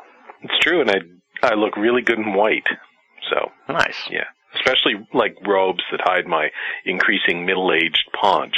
So I'm thinking being pope might not be a bad idea. Yeah. Besides, I do consider, as many people in ufology would know, I do consider myself to be infallible. So it's a perfect job for me. Oh, God. So, well, we haven't talked to you like a year since the show. So what's, since the baseball special last year. So, let's get a brief what's been up with you. What have you been up to? Because, you're kind of like me in a way. I mean, I said this to you in the message here, I still obviously have the show. I still produce the show, but I've like pulled as far back out of this mess as I possibly can while still having a radio show. And then it seems like you're kind of, of the same mindset in a way. But what have you been up to, since the last time I chatted with you? Well, yeah, no, I've never considered myself to be in the mess, I guess.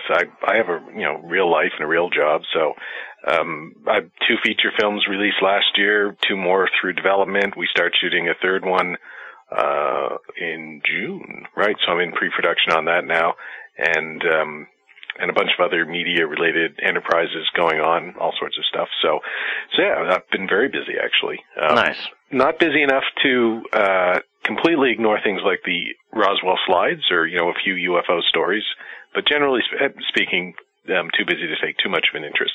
Although I will be speaking at the Paracon, which I'll finally get to meet Lauren Coleman, fellow baseball guy. I assume he's on this year, and Stan Friedman will be speaking there too, which is being held in Liverpool, Nova Scotia, here in August of 2015. Right. So yeah, a little conference. I don't get invited to big American conferences. I don't say what they want, but I'll be talking about ghosts here in Liverpool, so I get an invite. Nice. Who wants to go to those American UFO conferences anyway? They're a joke. Been there, done that, bought the T-shirt, had some fun. Moved on. Exactly. All right, baseball season right around the corner here. I actually haven't made my predictions yet. I'm finally going to do them, I think, tonight or tomorrow night. But what are your thoughts heading into the new season? There's a lot going on. I'm wondering, as I said to you in my original message to set this up, I feel like you would have opinions on, the new commissioner or the new rules about speeding up the game. But maybe you have thoughts about the Toronto Blue Jays or the playoffs last season or something else. So what's been sort of on your mind here as the baseball season's about to begin? Well, I don't think anybody can have any thoughts about the new commissioner because he's the new commissioner. So it's sort of time to have some thoughts about the old commissioner. All right. For good and for ill. I mean, there's no question. I mean, in the ledger for Bud Selig, there's something that I still hold against him, which is the labor strife that cost an entire season and continued on for a little while after that. I also, there are other things I hold against Bud Selig. The steroids era, which that happened under his watch, and he didn't do nearly enough to cut it off in time. On the other hand, he grew the game back, or he was at least at the helm when it grew back. They've been reasonably successful at entering the digital era, the new media era. They've developed, I think, a new generation of stars, and I think the wild card has been a tremendous success. And you can see that by the fact that the two teams in the World Series last year were wild card teams, and it was wild. The playoffs are interesting. So the purists, like Bob Costas, and I used to be one of them, who used to say, we need fewer teams. It's what separates us from hockey. I mean, we're nowhere near having as many teams as hockey or basketball in the playoffs. But, you want to keep it pure. It's like, well, maybe adding a few extra teams would be good for interest. And some of those series were really, really good and exciting. And I love the World Series. I watched every game. For the first time in several years, I actually watched every game of the World Series for the entire run of the series. Even when the Red Sox won a couple of years ago, I think I missed a game. And it was really exciting stuff. It was fun to see the Royals. I really like the Royals because they play old school baseball.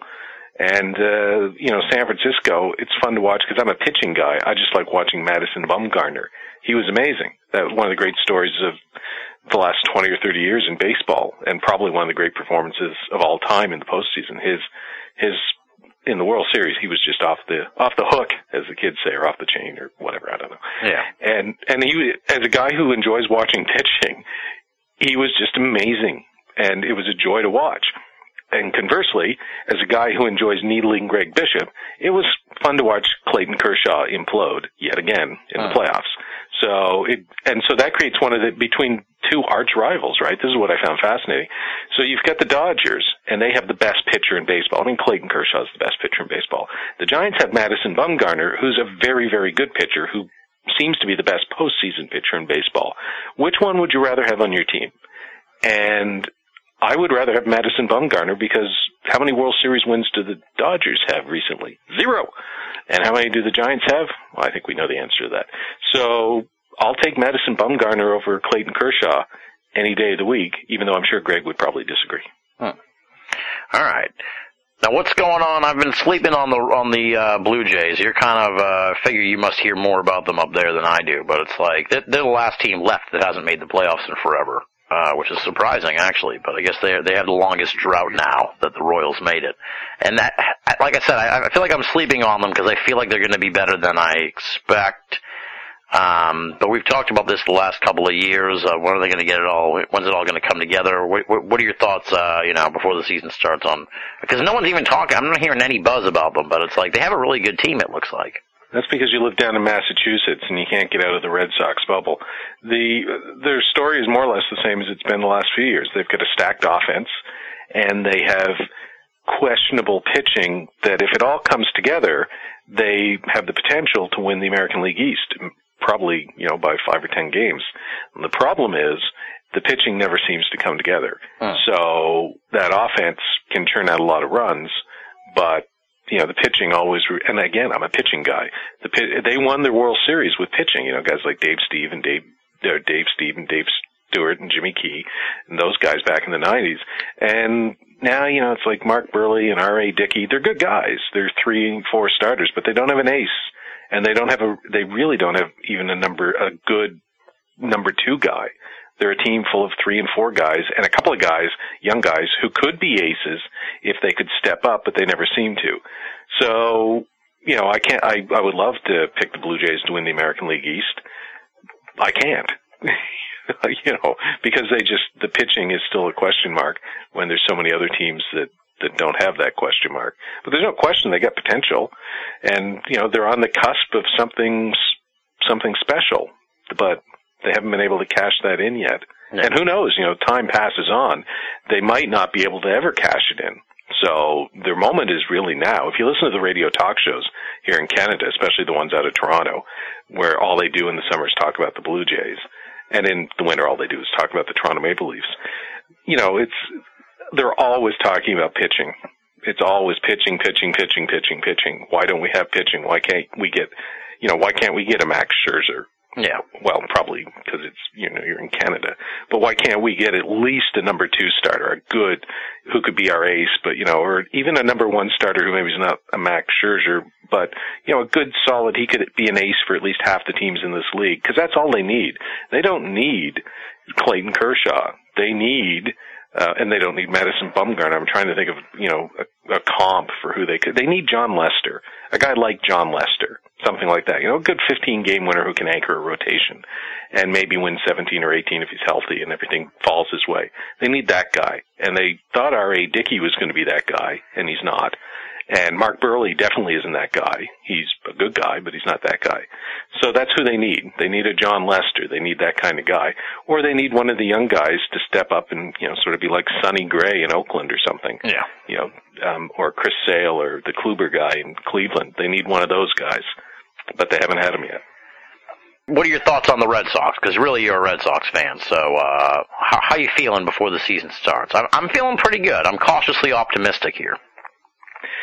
Well, I should answer that question when we get to the predictions, because the Red Sox will factor into my predictions. It'll be a good year. They're kind of like, I'm trying to, what's the Cal Ripken used to have a good year followed generally by a not so good year, followed by a good year, followed by a not so good year. And that seems to be the pattern that the Red Sox have fallen into. That's not a bad pattern. If you win a World Series one every 2 years or even one every 5 years, and then you spent the next 4 years after that in the doldrums and then won another one, most teams I think would take that deal. Yeah. Win a World Series or 2 every decade. Yeah, that's pretty good, even if you spent the other 8 years not making the playoffs. I can think of 28 or 9 teams that would probably take that deal. But I actually think the Red Sox, are on the verge of maybe getting out of that rut and becoming a permanent contender again, which is to say every year they're either in the playoffs or they just miss the playoffs. I don't think you're going to see the Red Sox start to drift back into 70-win territory anytime soon. I think, they're good for at least 85 wins every year for the next 5 or 6 years. And, if you can get in the playoffs, as the Royals showed, all bets are off then. Anything can happen. Yeah. So they're a contender. For the next 5, 6 years, I think they're a contender for a World Series championship, along with, about 7 or 8 other teams. Right. But I'd feel a lot better, between me and my brother's a Yankees fan. If I put the two of us in a room, which one of us would feel more comfortable about our team's chances? I think that would be me.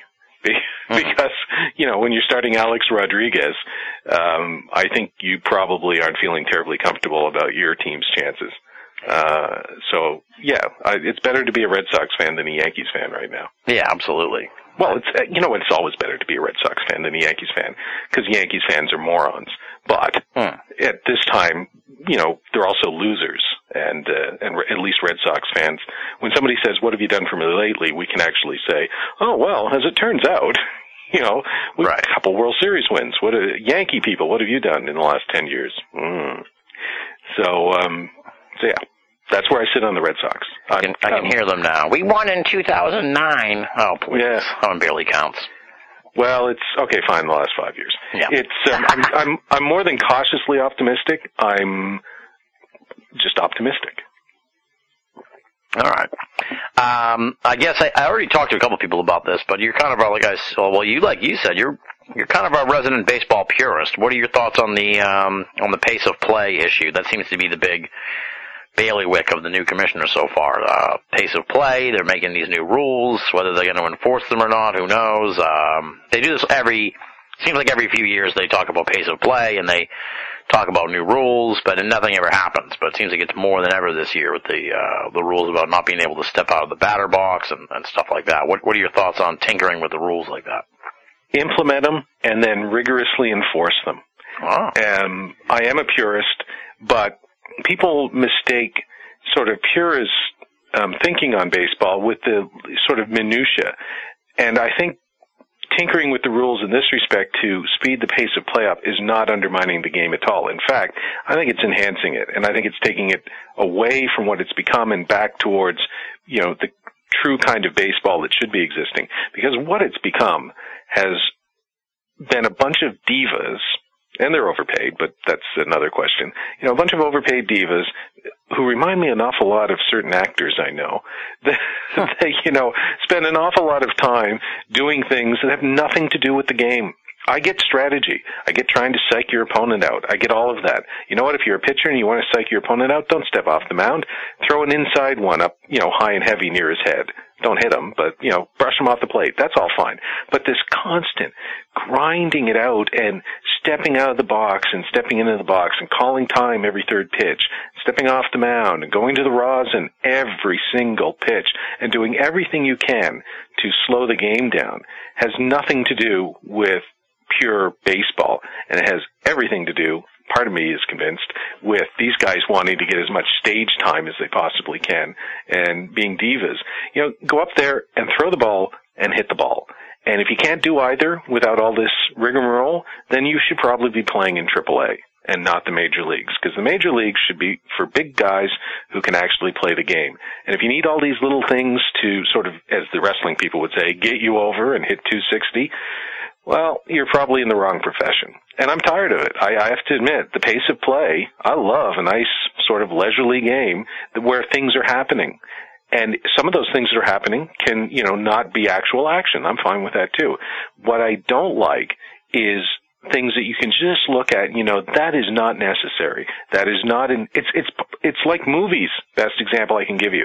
I have nothing against a 120-minute long movie when it's necessary, like Dances with Wolves. Dances with Wolves really did need to be 2.5 hours long. Fine. The problem is, those used to be really, really rare things. Most movies, I was talking with a friend the other day at a screening of an old film noir film here, and, about running times. Old movies, if you were at 90 minutes in the 40s and 50s, that was considered a average length of a movie. And the original Dracula, I think, was 68 minutes long. So movies used to come in at 65 to 80 minutes on a fairly regular basis. Now, a Transformers movie comes in at 2.5 hours. Why? Yeah. Longer is not necessarily better. Brevity can be the source of wit. And what is true of film, and what is also true, frankly, of music, people have forgotten how to write a 2.5-minute pop song, these 4-minute long, 5-minute long dirges, is especially true of baseball, because baseball can, without sacrificing the inherent character of the game and sort of the uniqueness and the specialness of the game that sets it apart from the time clock that you'll find in football or basketball or hockey, baseball is not meant to be 4 hours long or even 3 hours long. And I think the new rules, if judiciously applied, could be a shock to the system that can speed things up. And I actually don't think you would need them, although I think they would probably stay forever. I don't think you'd need them to. I think you could re-educate sort of a generation of players to remove these things fairly quickly. And throw them out. The first time David Ortiz steps out of the batter's box, fine him. Increase the penalties. To hear him say, you're not going to change the way I play the game. Well, no, we're not trying to change the way you play the game. We're trying to change the way that you slow the game down, which has nothing to do with baseball. So I'd be the first guy to call Ortiz and fine him and throw him out of the game or whatever. He'll get the message pretty quick, as will everyone else, and things will move along a little faster. The game will be better for it, and, the amount of money that the players can earn will be better for it because more people will watch. A lot of people just don't like watching baseball because it's slow now. Get younger kids to watch with their slow attention spans. A game that, and then they can enjoy the nuances without being put to sleep by the 3.5 hour long snore fest. So there's the purest take on what some people would consider to be an unpure way of dealing with these things. All right. Nice. I knew we'd get a passionate answer from you about that, so. I played baseball when I was a kid. I didn't step out of the batter's box every second pitch. When I see stuff like that, it just drives me nuts. Because I'm trying to, it's like, oh my God, they're like, it's like wrestling. Now it's a faster paced pro wrestling. And so I can go back and watch the older matches where there's a charm to them, but on the other hand, it's not fit for modern consumption because you need to have fast pace and move things along. And if nothing else, you have to recognize that and change with the times. If the Catholic Church can change with the times, slowly but surely, I think professional baseball can manage it. All right. Although, maybe not. You never know. We'll see what happens. Are you ready? Hopefully the new commissioner is Pope Francis. The baseball's equivalent of Pope Francis. We'll see. Speaking of we'll see what happens, are you ready for predictions? Because I have a feeling you'll have things to say about the predictions as we go along. So we'll dive right in. I shouldn't say defending champion. As a former champion eager to regain his crown, I'm happy to go to predictions. Yeah. All right. You'll be happy to know we've also added a new prediction into the mix to help break up some of these ties that have plagued the league here for the last few years. So, but we'll get to that at the end. Sure. All right. Well, you're an American League East guy like me. We'll start there. In the American League East, who you got? I don't care what my brother says about them being overrated. I go with the Boston Red Sox to win the American League East. All right. I won't disagree with you there. American League Central, who you got? They're old, and their window of opportunity is closing, and they lost their best pitcher, but I'm still going with the Detroit Tigers to hang on for one more year. You're referring to Verlander? No, Scherzer. Oh, okay. I was going to say, because Verlander they just put on the DL. That's what I thought you meant. I was going to say, he's not their best pitcher anymore. I like David Price. He's a good, solid guy, and Verlander is too, I still think, but Scherzer was their best pitcher, and he's gone. All right. But they're still strong enough to hold off in what is probably the best division in baseball. And who would have thought we'd be saying that 5 years ago? It's quite, it's quite improved. It's quite improved. Although the NL West is pretty good now too. But I see what you're saying. Yeah, and the AL West is got three strong teams. So there's a lot of good divisions. But I like, the Central's got a lot of good up and coming teams too. Anyway, the Tigers. All right. Before I get into that, we'll just take a brief side tangent. What's your take on the what's your take on the Rays? I feel like they're going to have a cataclysmic sort of like fall back to earth now after that magical run they had the last decade or so. Losing Joe Madden and then losing their general manager. I think they're going to kind of swirl around the drain here a little bit for a while. The Tampa Bay Rays. You mean the Montreal Expos in waiting? Because I don't think they're going to be in Tampa Bay for all that much longer. The one thing that could keep them in Tampa Bay was the fact that they were a pretty good team that had a charismatic manager, and they always had a chance. But the East isn't the best division in baseball anymore, but there's good teams there, and the Rays are not one of them. And that is not a market that will be kind to a team that wins 65 to 75 games a year on a consistent basis. And I think that's where they're headed. So Montreal, Warren Cromartie's and a lot of people are trying to get a team back in Montreal after Major League Baseball stole ours. As an old Expos fan, I would love to see the Tampa Bay Rays, or any team, return to Montreal. Vive le Montreal, I say. So I actually think Tampa Bay might be that team. You never know. That would be awesome. I'd be fully in favor of that. Okay, so you got the Red Sox in the East, the Tigers in the Central, now here in the American League West. Who you got? I'm going for the Seattle Mariners. Wow, and nice. King Felix Hernandez finally gets to play for a division-winning team in a division that's actually got, a couple of good teams. All right, so then the two American League wildcard teams. Who you got? Speaking of the American League West, and I almost picked them to win the division, but I think the Mariners are going to do it, so I'm going to go with the Los Angeles Angels of Anaheim, or whatever they call themselves, to, Greg's other Los Angeles team, to win one of the wild cards. Okay, and then the other wild card? Here's the tough one, because I can think of about 6 teams that I'd like to pick. The Royals, the Indians, the White Sox, the Blue Jays, maybe even the Orioles. I'm going to go, I have to, it's a Canadian thing, I'm going to go for Toronto Blue Jays. I think maybe this is the year they have enough pitching to get into the playoffs. All right. Okay, so we got the Red Sox, the Tigers, the Mariners, then the Angels, and the Blue Jays. All right, so the National League East, who you got? I was going to say the Washington Capitals. The Washington Bullets, no. The Washington Nationals, or as I like to call them, the Montreal Expos in exile. So let's just say the Montreal Expos win the National League East. All right. National League Central? The same sort of thing as the Detroit Cardinals. They're getting older, and their window's probably closing, but I'm still sticking with the St. Louis Cardinals for another year. Okay. All right. National League West. The Los Doyers de Los Angeles, or however you would say that in Spanish. I'm pretty sure it's Doyers. Anyway, the LA Dodgers. All right. And then the 2 wild cards. Who you got? Same thing as the American League. I could pick at least 7 teams. I think the Padres are improved. The Marlins are going to surprise. Even the Brewers might be better. But I have to go with the Pittsburgh Pirates for the first one. Uh-huh. And the defending World Series champions, the defending WWE World Champions, the San Francisco Giants. All right. Nice. I think we'll actually avoid most ties this year, but we'll see what happens because there hasn't been too much consistency. This is good. All right. So in the face-off in the World Series, who you got? The American League champs versus the NL champs. Who are your picks to represent in the World Series?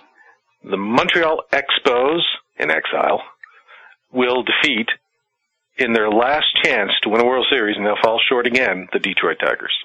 All right, so you're saying the Washington Nationals over the Detroit Tigers in the World Series. Montreal Expos. Yeah, fine, the Washington Nationals. I'm the commissioner. I have to make sure that everything is clear. No problem. Yeah, the Washington Nationals, the Expos in exile. Yeah. Okay, and now for the ultimate tiebreaker. What is the final score of the All-Star game? You picked that as your tiebreaker as opposed to who's going to win the Cy Young or the final score in the All-Star game. You're not the only one.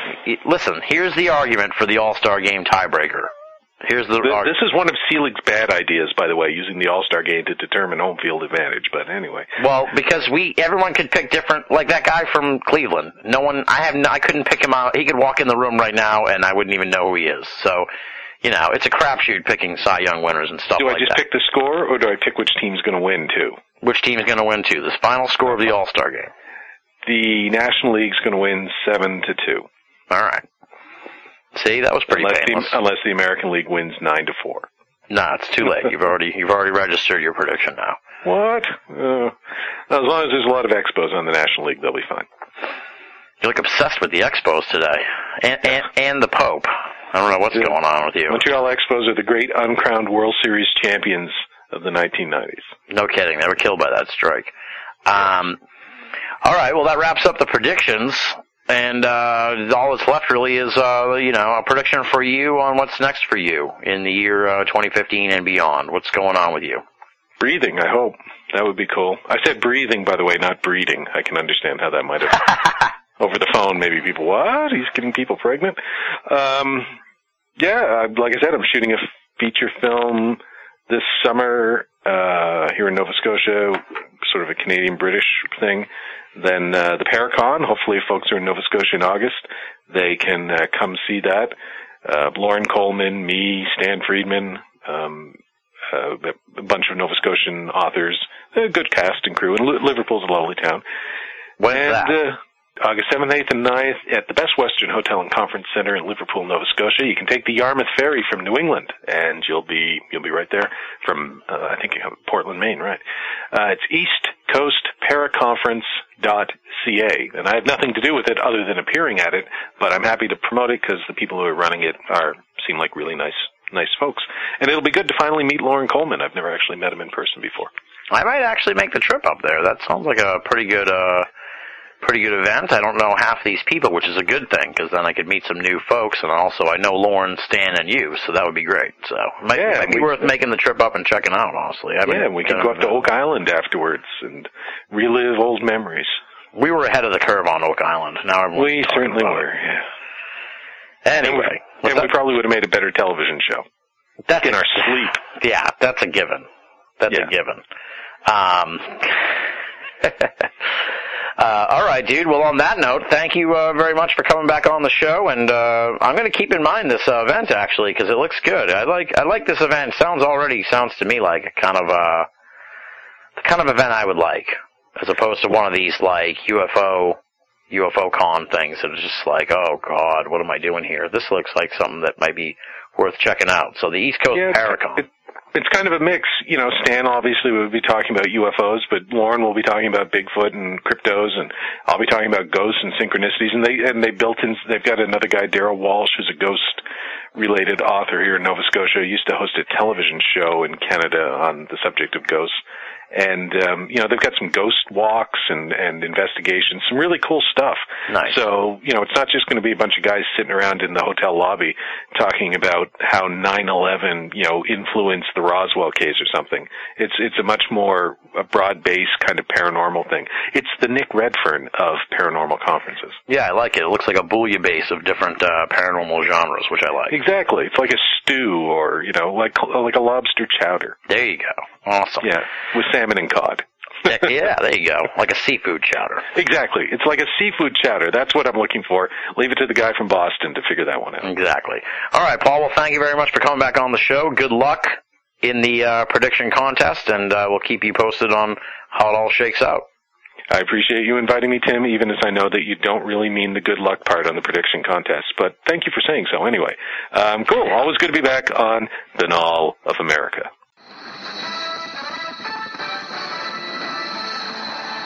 You're listening to Binnall of America Audio.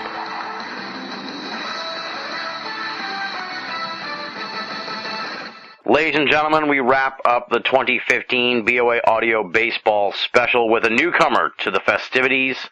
He appeared on the program back in the fall, and as I said at the time when I introduced him, I felt like we had kind of a kinship because he is a big-time baseball fan.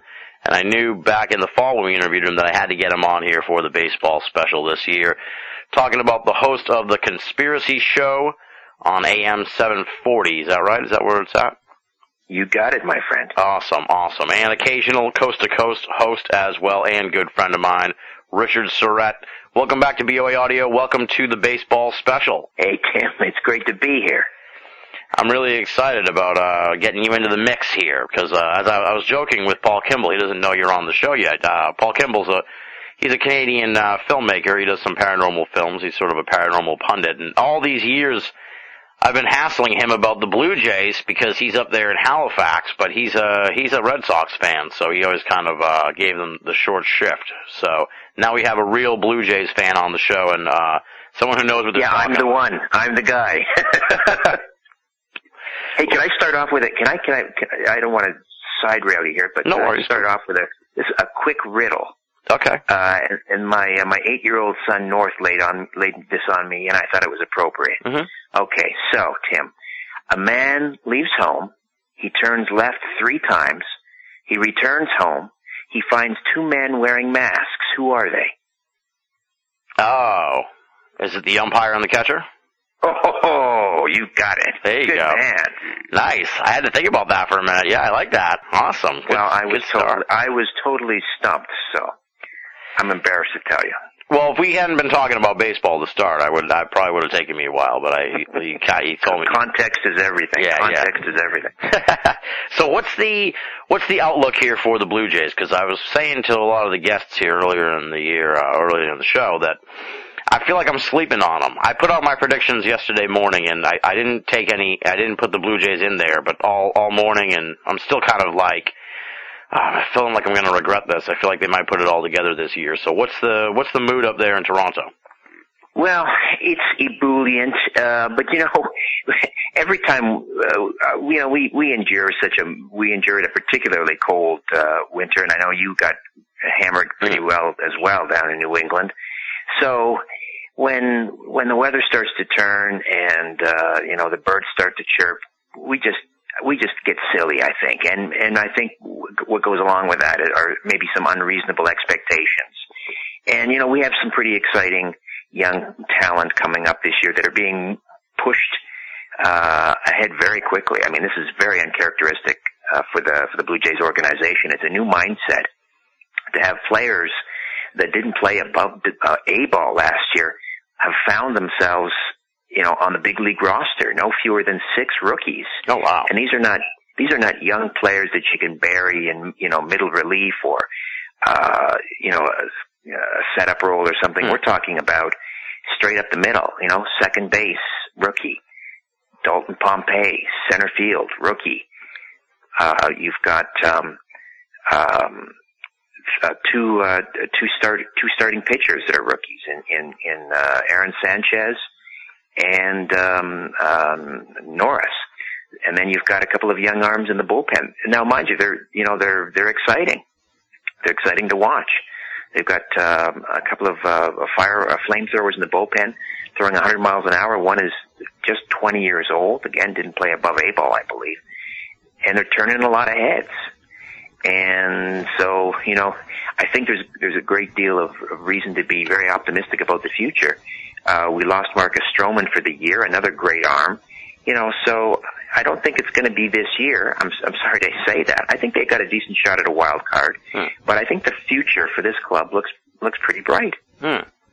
Yeah, like I said, I keep feeling like I'm sleeping on them, but it's always like you never know what year it's going to be that the team breaks out. We've been talking about the Royals on this special like for every year since we've been doing it for like 7 years. Finally, last year they broke out. Of course, nobody picked them or anything because it's like no, because and even the Giants. Those two teams were terribly flawed ball clubs, and somehow they kind of scrambled and stumbled and made their way.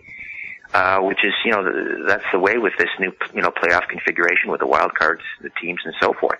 I don't know that a lot of people picked, those two teams to be there.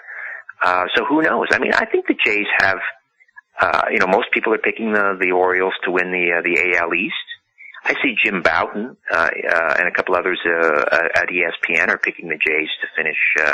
I think first, and a couple are picking them to take one of the wild card spots.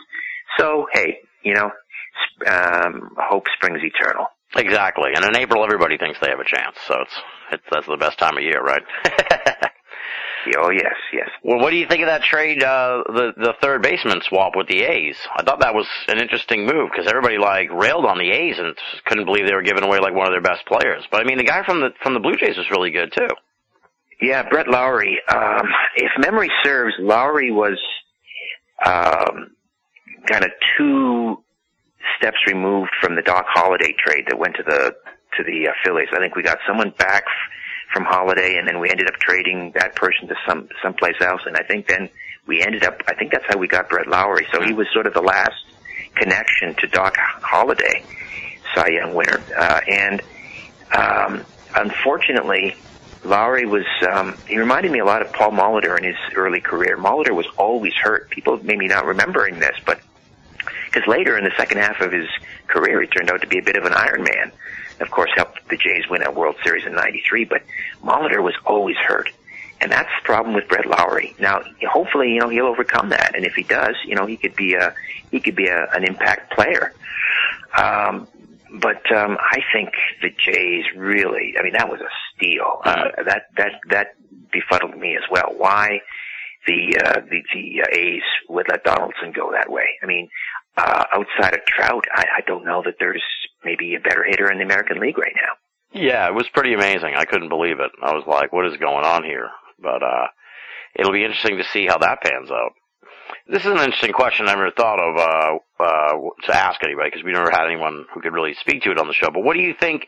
Is there really a definitive sort of drawback to playing on the artificial turf? I know a lot of players don't want to play on it. I guess maybe they think it does a number on their knees or something. I don't know, but what's that like? Well, I think it scares away a lot of players. I think there are players that have free agents and so forth that have that was a deciding factor in not coming to Toronto. In fact, I think Melky Cabrera indicated as much when he decided not to sign with the Jays. Just doesn't want to play on that turf, and I think it can take a year or two off your career if you're playing 81 plus games a season on that turf. Now it's much better than it was 10 years ago. I think we're the last holdout. Maybe us and maybe Tampa. I think we're the only 2 teams left that play on turf. Now the Blue Jays are working with the University of Guelph up here in Ontario, and they think within 2 years we will finally have, happy day, real grass at the Rogers Stadium. So, it's, you don't want your knees take a pounding when you're running on that stuff. It's just that's not the way baseball was meant to be played. Yeah. how do you think all those trades that they made? Obviously, they didn't make the playoffs, but do you think it's improved the team? Getting all those cast-offs from the Marlins and then R.A. Dickey. I mean, that was they kind of like, I don't know if I guess you could say they kind of went for it that year when they really acquired all those guys. So what's your take on it in retrospect?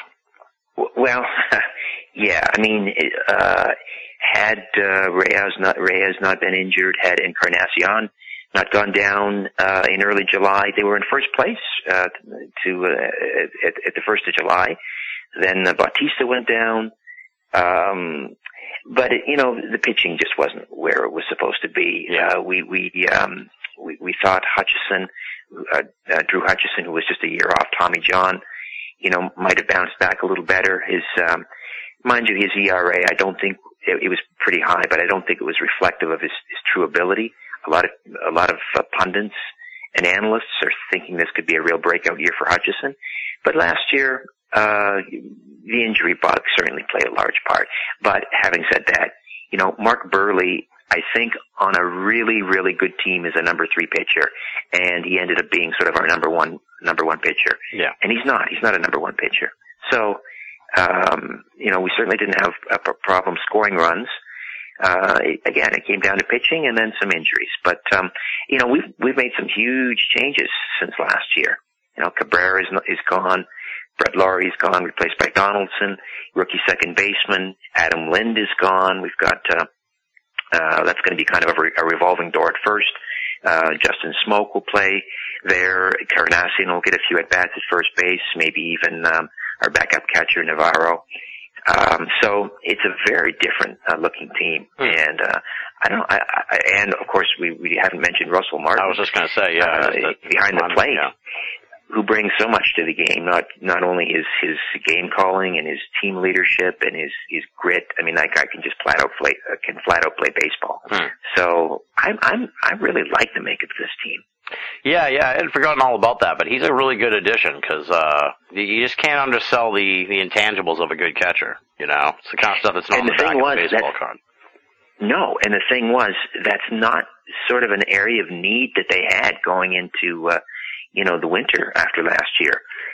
When you looked up and down the team, you thought, well, what do we need? Well, we need some starting pitching. We need because we lost Casey Jansen in the bullpen. We need a closer. We need a second baseman. Catching was way down on the list, and yet Anthopoulos, he was bound and determined to get Russell Martin. And turns out, I think he made the right move. I think it'll work out well. That's kind of like I said. I did the predictions about 9:30 in the morning, and I think the first game of opening day was Yankees Blue Jays. And as I was watching the game, that's when I started to be like, oh no, I think I undersold these Blue Jays. So we'll see how it goes. Are you ready for the predictions? I am, sir. All right. We start in the American League East. Who you got? It pains me, but I'm going to have to go with the Orioles. All right. I'm in the same camp. They won like 93 games last year, and then I remember when the playoffs started, they were saying, well, they lost 3 of their best players right as the playoffs started. So it's like if they can win that many games and not have their 3 best guys, I think they're going to be a challenge for a while in the American League East. Yeah, as I say, it's just we're not quite there yet, so I've got to go with the Orioles in the AL East. American League Central. I'm going to go with the Cleveland Indians. All right, nice. Think the window's closed on the Tigers? Or closing fast? Yeah, well, you know what? I think the Tigers could eke out a wild card. In fact, I've got them as one of the wild cards. But yeah, I'm gonna go with the Indians in the Central. Yeah. In the American League West. I'm gonna go with the Mariners.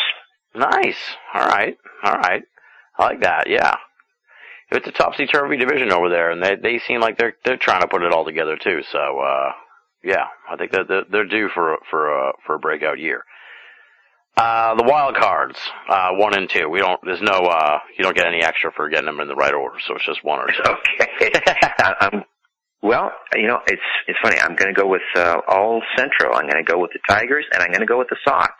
Wow, nice. Okay, nice. I've heard a lot of good things about the White Sox. There's another team that I kind of felt like I was sleeping on this year too. So it's There's like 5 or 6, teams that are kind of on the bubble there. It makes it really interesting. Yeah, it's tough. It's tough. But I'm kind of just going with my gut on that one. I mean, who knows? We could see the Angels in that mix too. Mm-hmm. But I don't know. I'm just going to go with my gut. There you go. That's the best way to do it here on the baseball special in the prediction realm. Now in the National League East, who you got? Well, we got to go with the Nationals. I mean, this is the team I'm picking to go all the way. All right.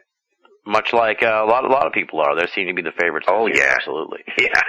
I think across the board, everyone's picking them to win the National League East, certainly. National League Central. I might turn a few heads on this, but I'm going to go with Pittsburgh. All right. Nice. Yeah. And has anyone chosen Pittsburgh yet? I think I did, actually. Let me see. Oh, did you? Okay, there you go. We are kindred spirits. Oh no, I got him for the wild card, but yeah. You do? Okay. But all right. Because I think I love Clint Hurdle. As soon as they got Clint Hurdle as the manager at Pittsburgh, I'm like, they're going to turn this around because absolutely. You just tell he's got this sort of I don't know, he's got this sort of general spirit that carries the team, gets him going. So he's got something to him. National League West. Got to go with the Dodgers. All right.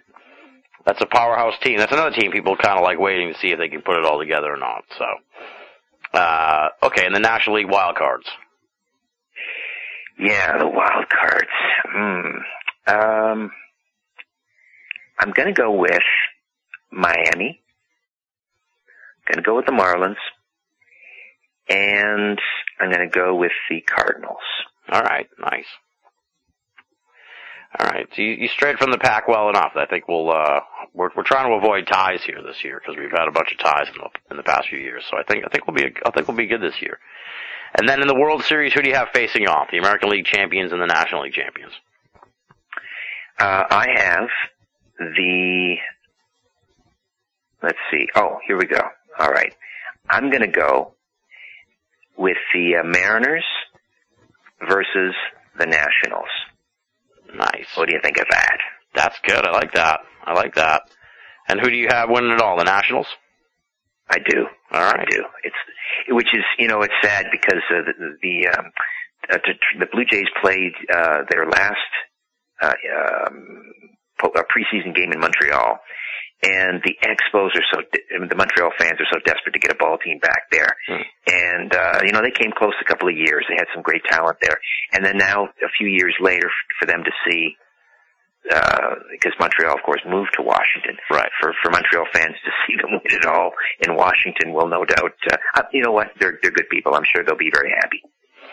Yeah, it must be tough. It's like the basketball team there. They took the team from, I think Seattle and moved it to Oklahoma City, and now the Thunder are like an amazing team. And so that's right. Really that's right. And Montreal, they had 90,000 for that ball game. 90,000 people. Wow, that's amazing.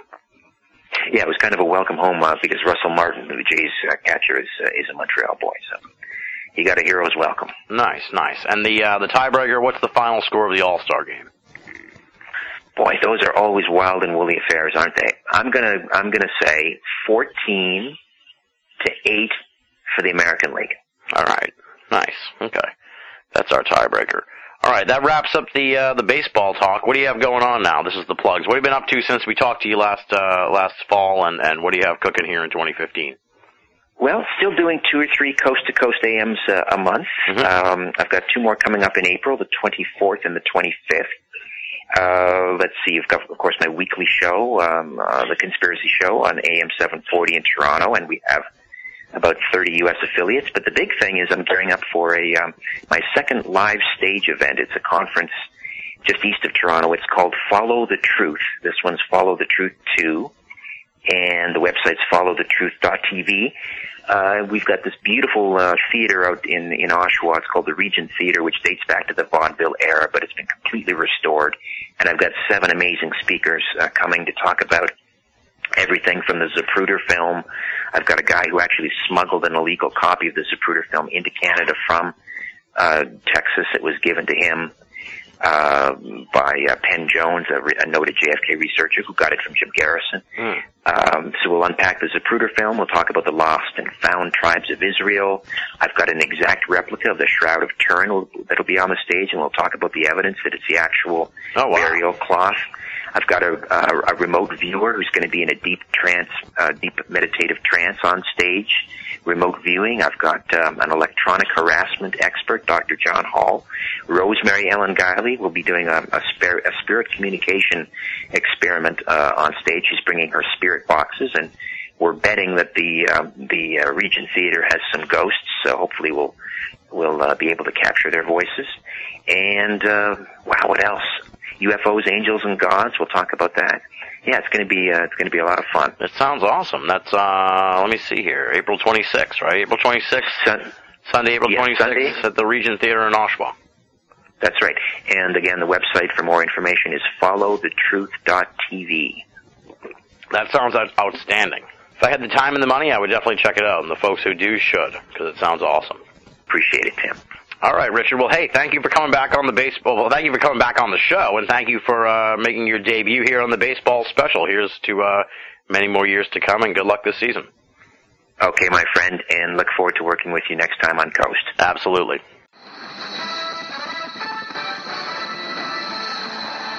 You're listening to Binnall of America Audio.